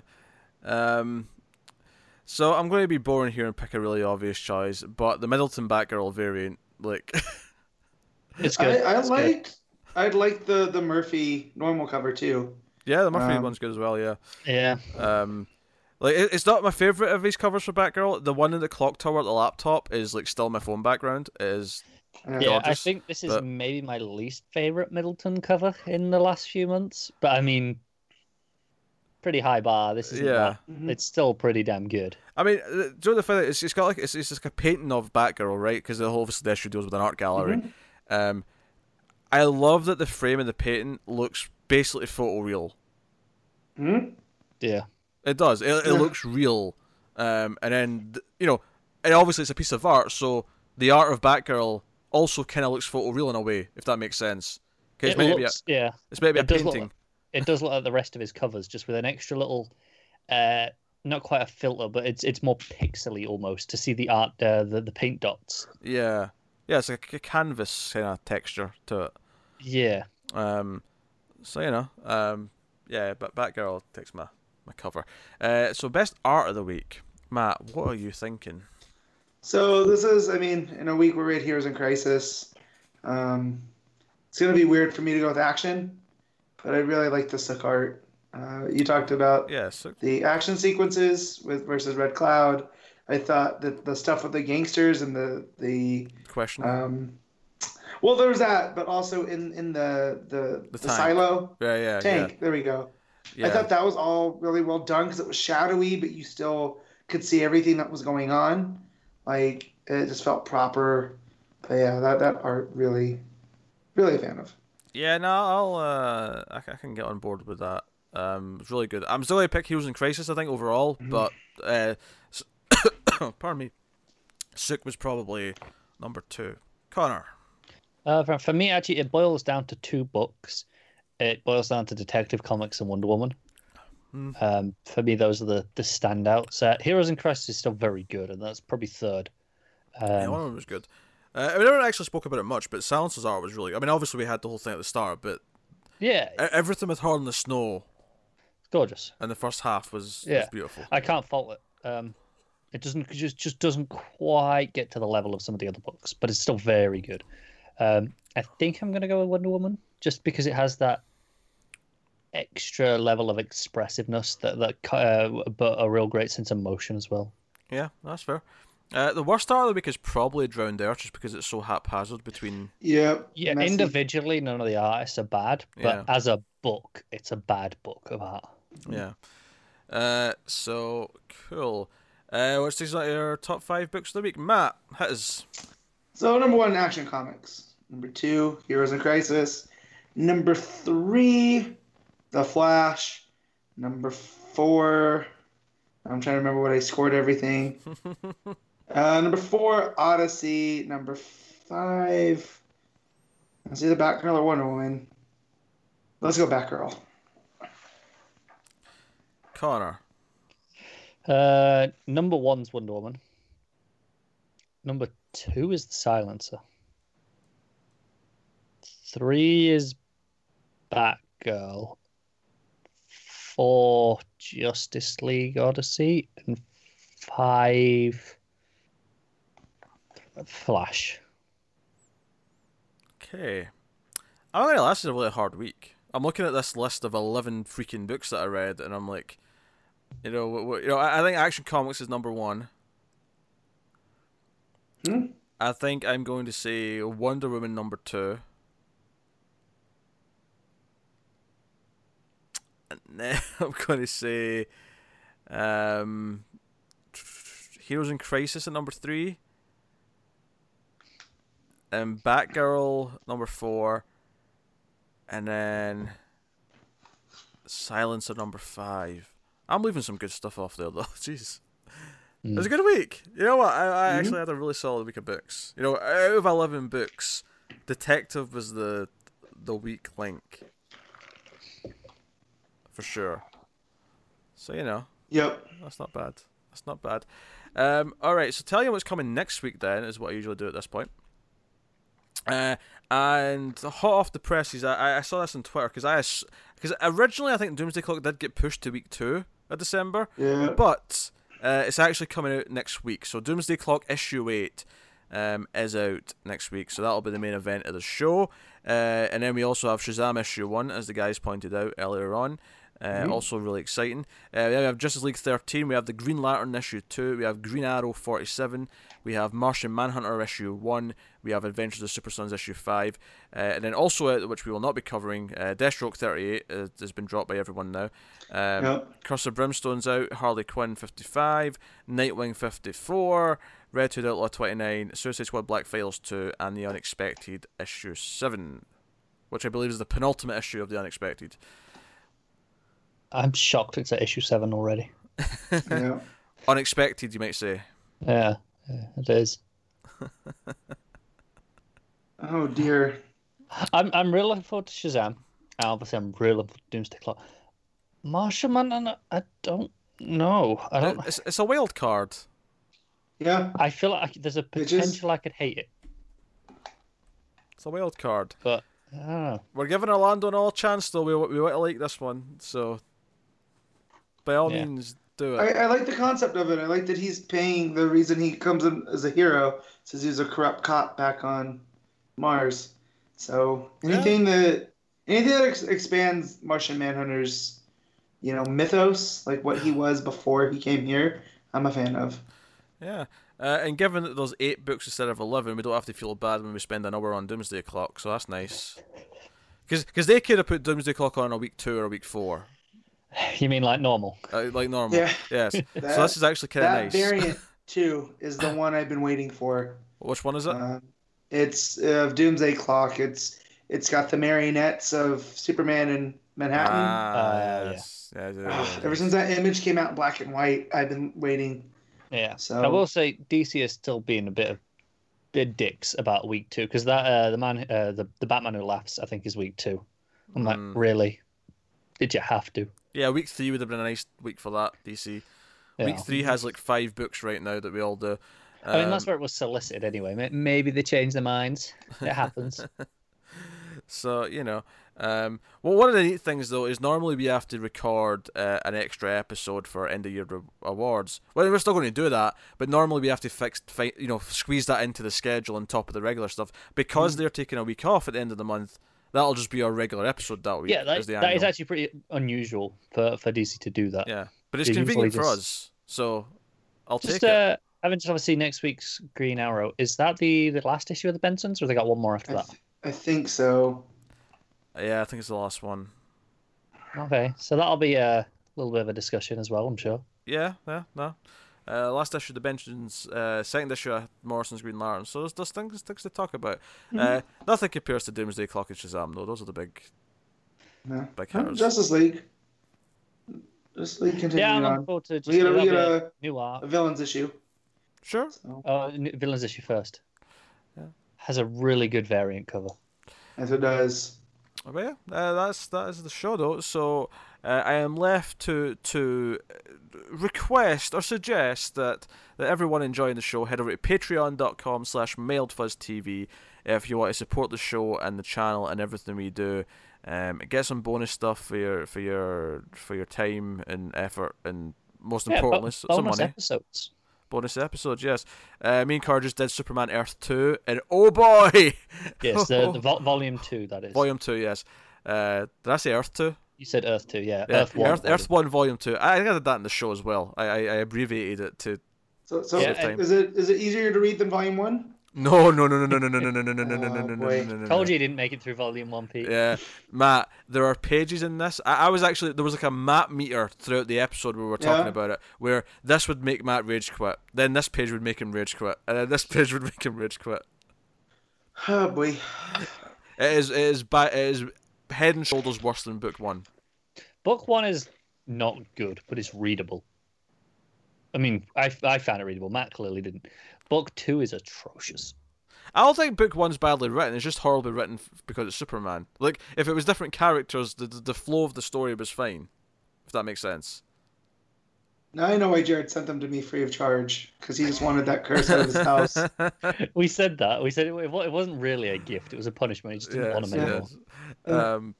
So you get bonus episodes at the $5 tier. There will be a return of Peter's Pool Box at the $1 tier soon, which is just me sort of going issue by issue on some old runs and sort of, recapping them, giving some thoughts on them as an audio-only show.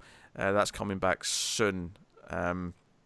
But yeah, have a look at Patreon and see how you feel. But of course, you can support us in other ways by liking, subscribing. These things are very important on YouTube because they drive the analytics and the algorithms. Recommend us when people want new podcasts. There you go. That's something you can do too. And rate us well in whatever podcast service you use, but whatever. That does help. Yeah. Yes. Mm-hmm. But do all that. And otherwise, that is us. So. Yeah, like, subscribe, usual things, and get us on Twitter, of course, at DC Comics Podcast. You get updates on there, and so on and so forth. So yeah, but that's the show. That's been episode 132, I believe, of the show. Sure, that sounds right. This is the part where I usually go and double check and go, yep. Double check. Yep. 132. Again. Every week, you kind of make a guess that you think's right, and it always seems to be that you'll get it wrong eventually. Never. All right, that is this show that has been Comics from the Multiverse. Thank you once again for watching or listening. We always appreciate it. Keep reading DC Comics, guys, and always remember to never get lost in the Speed Force.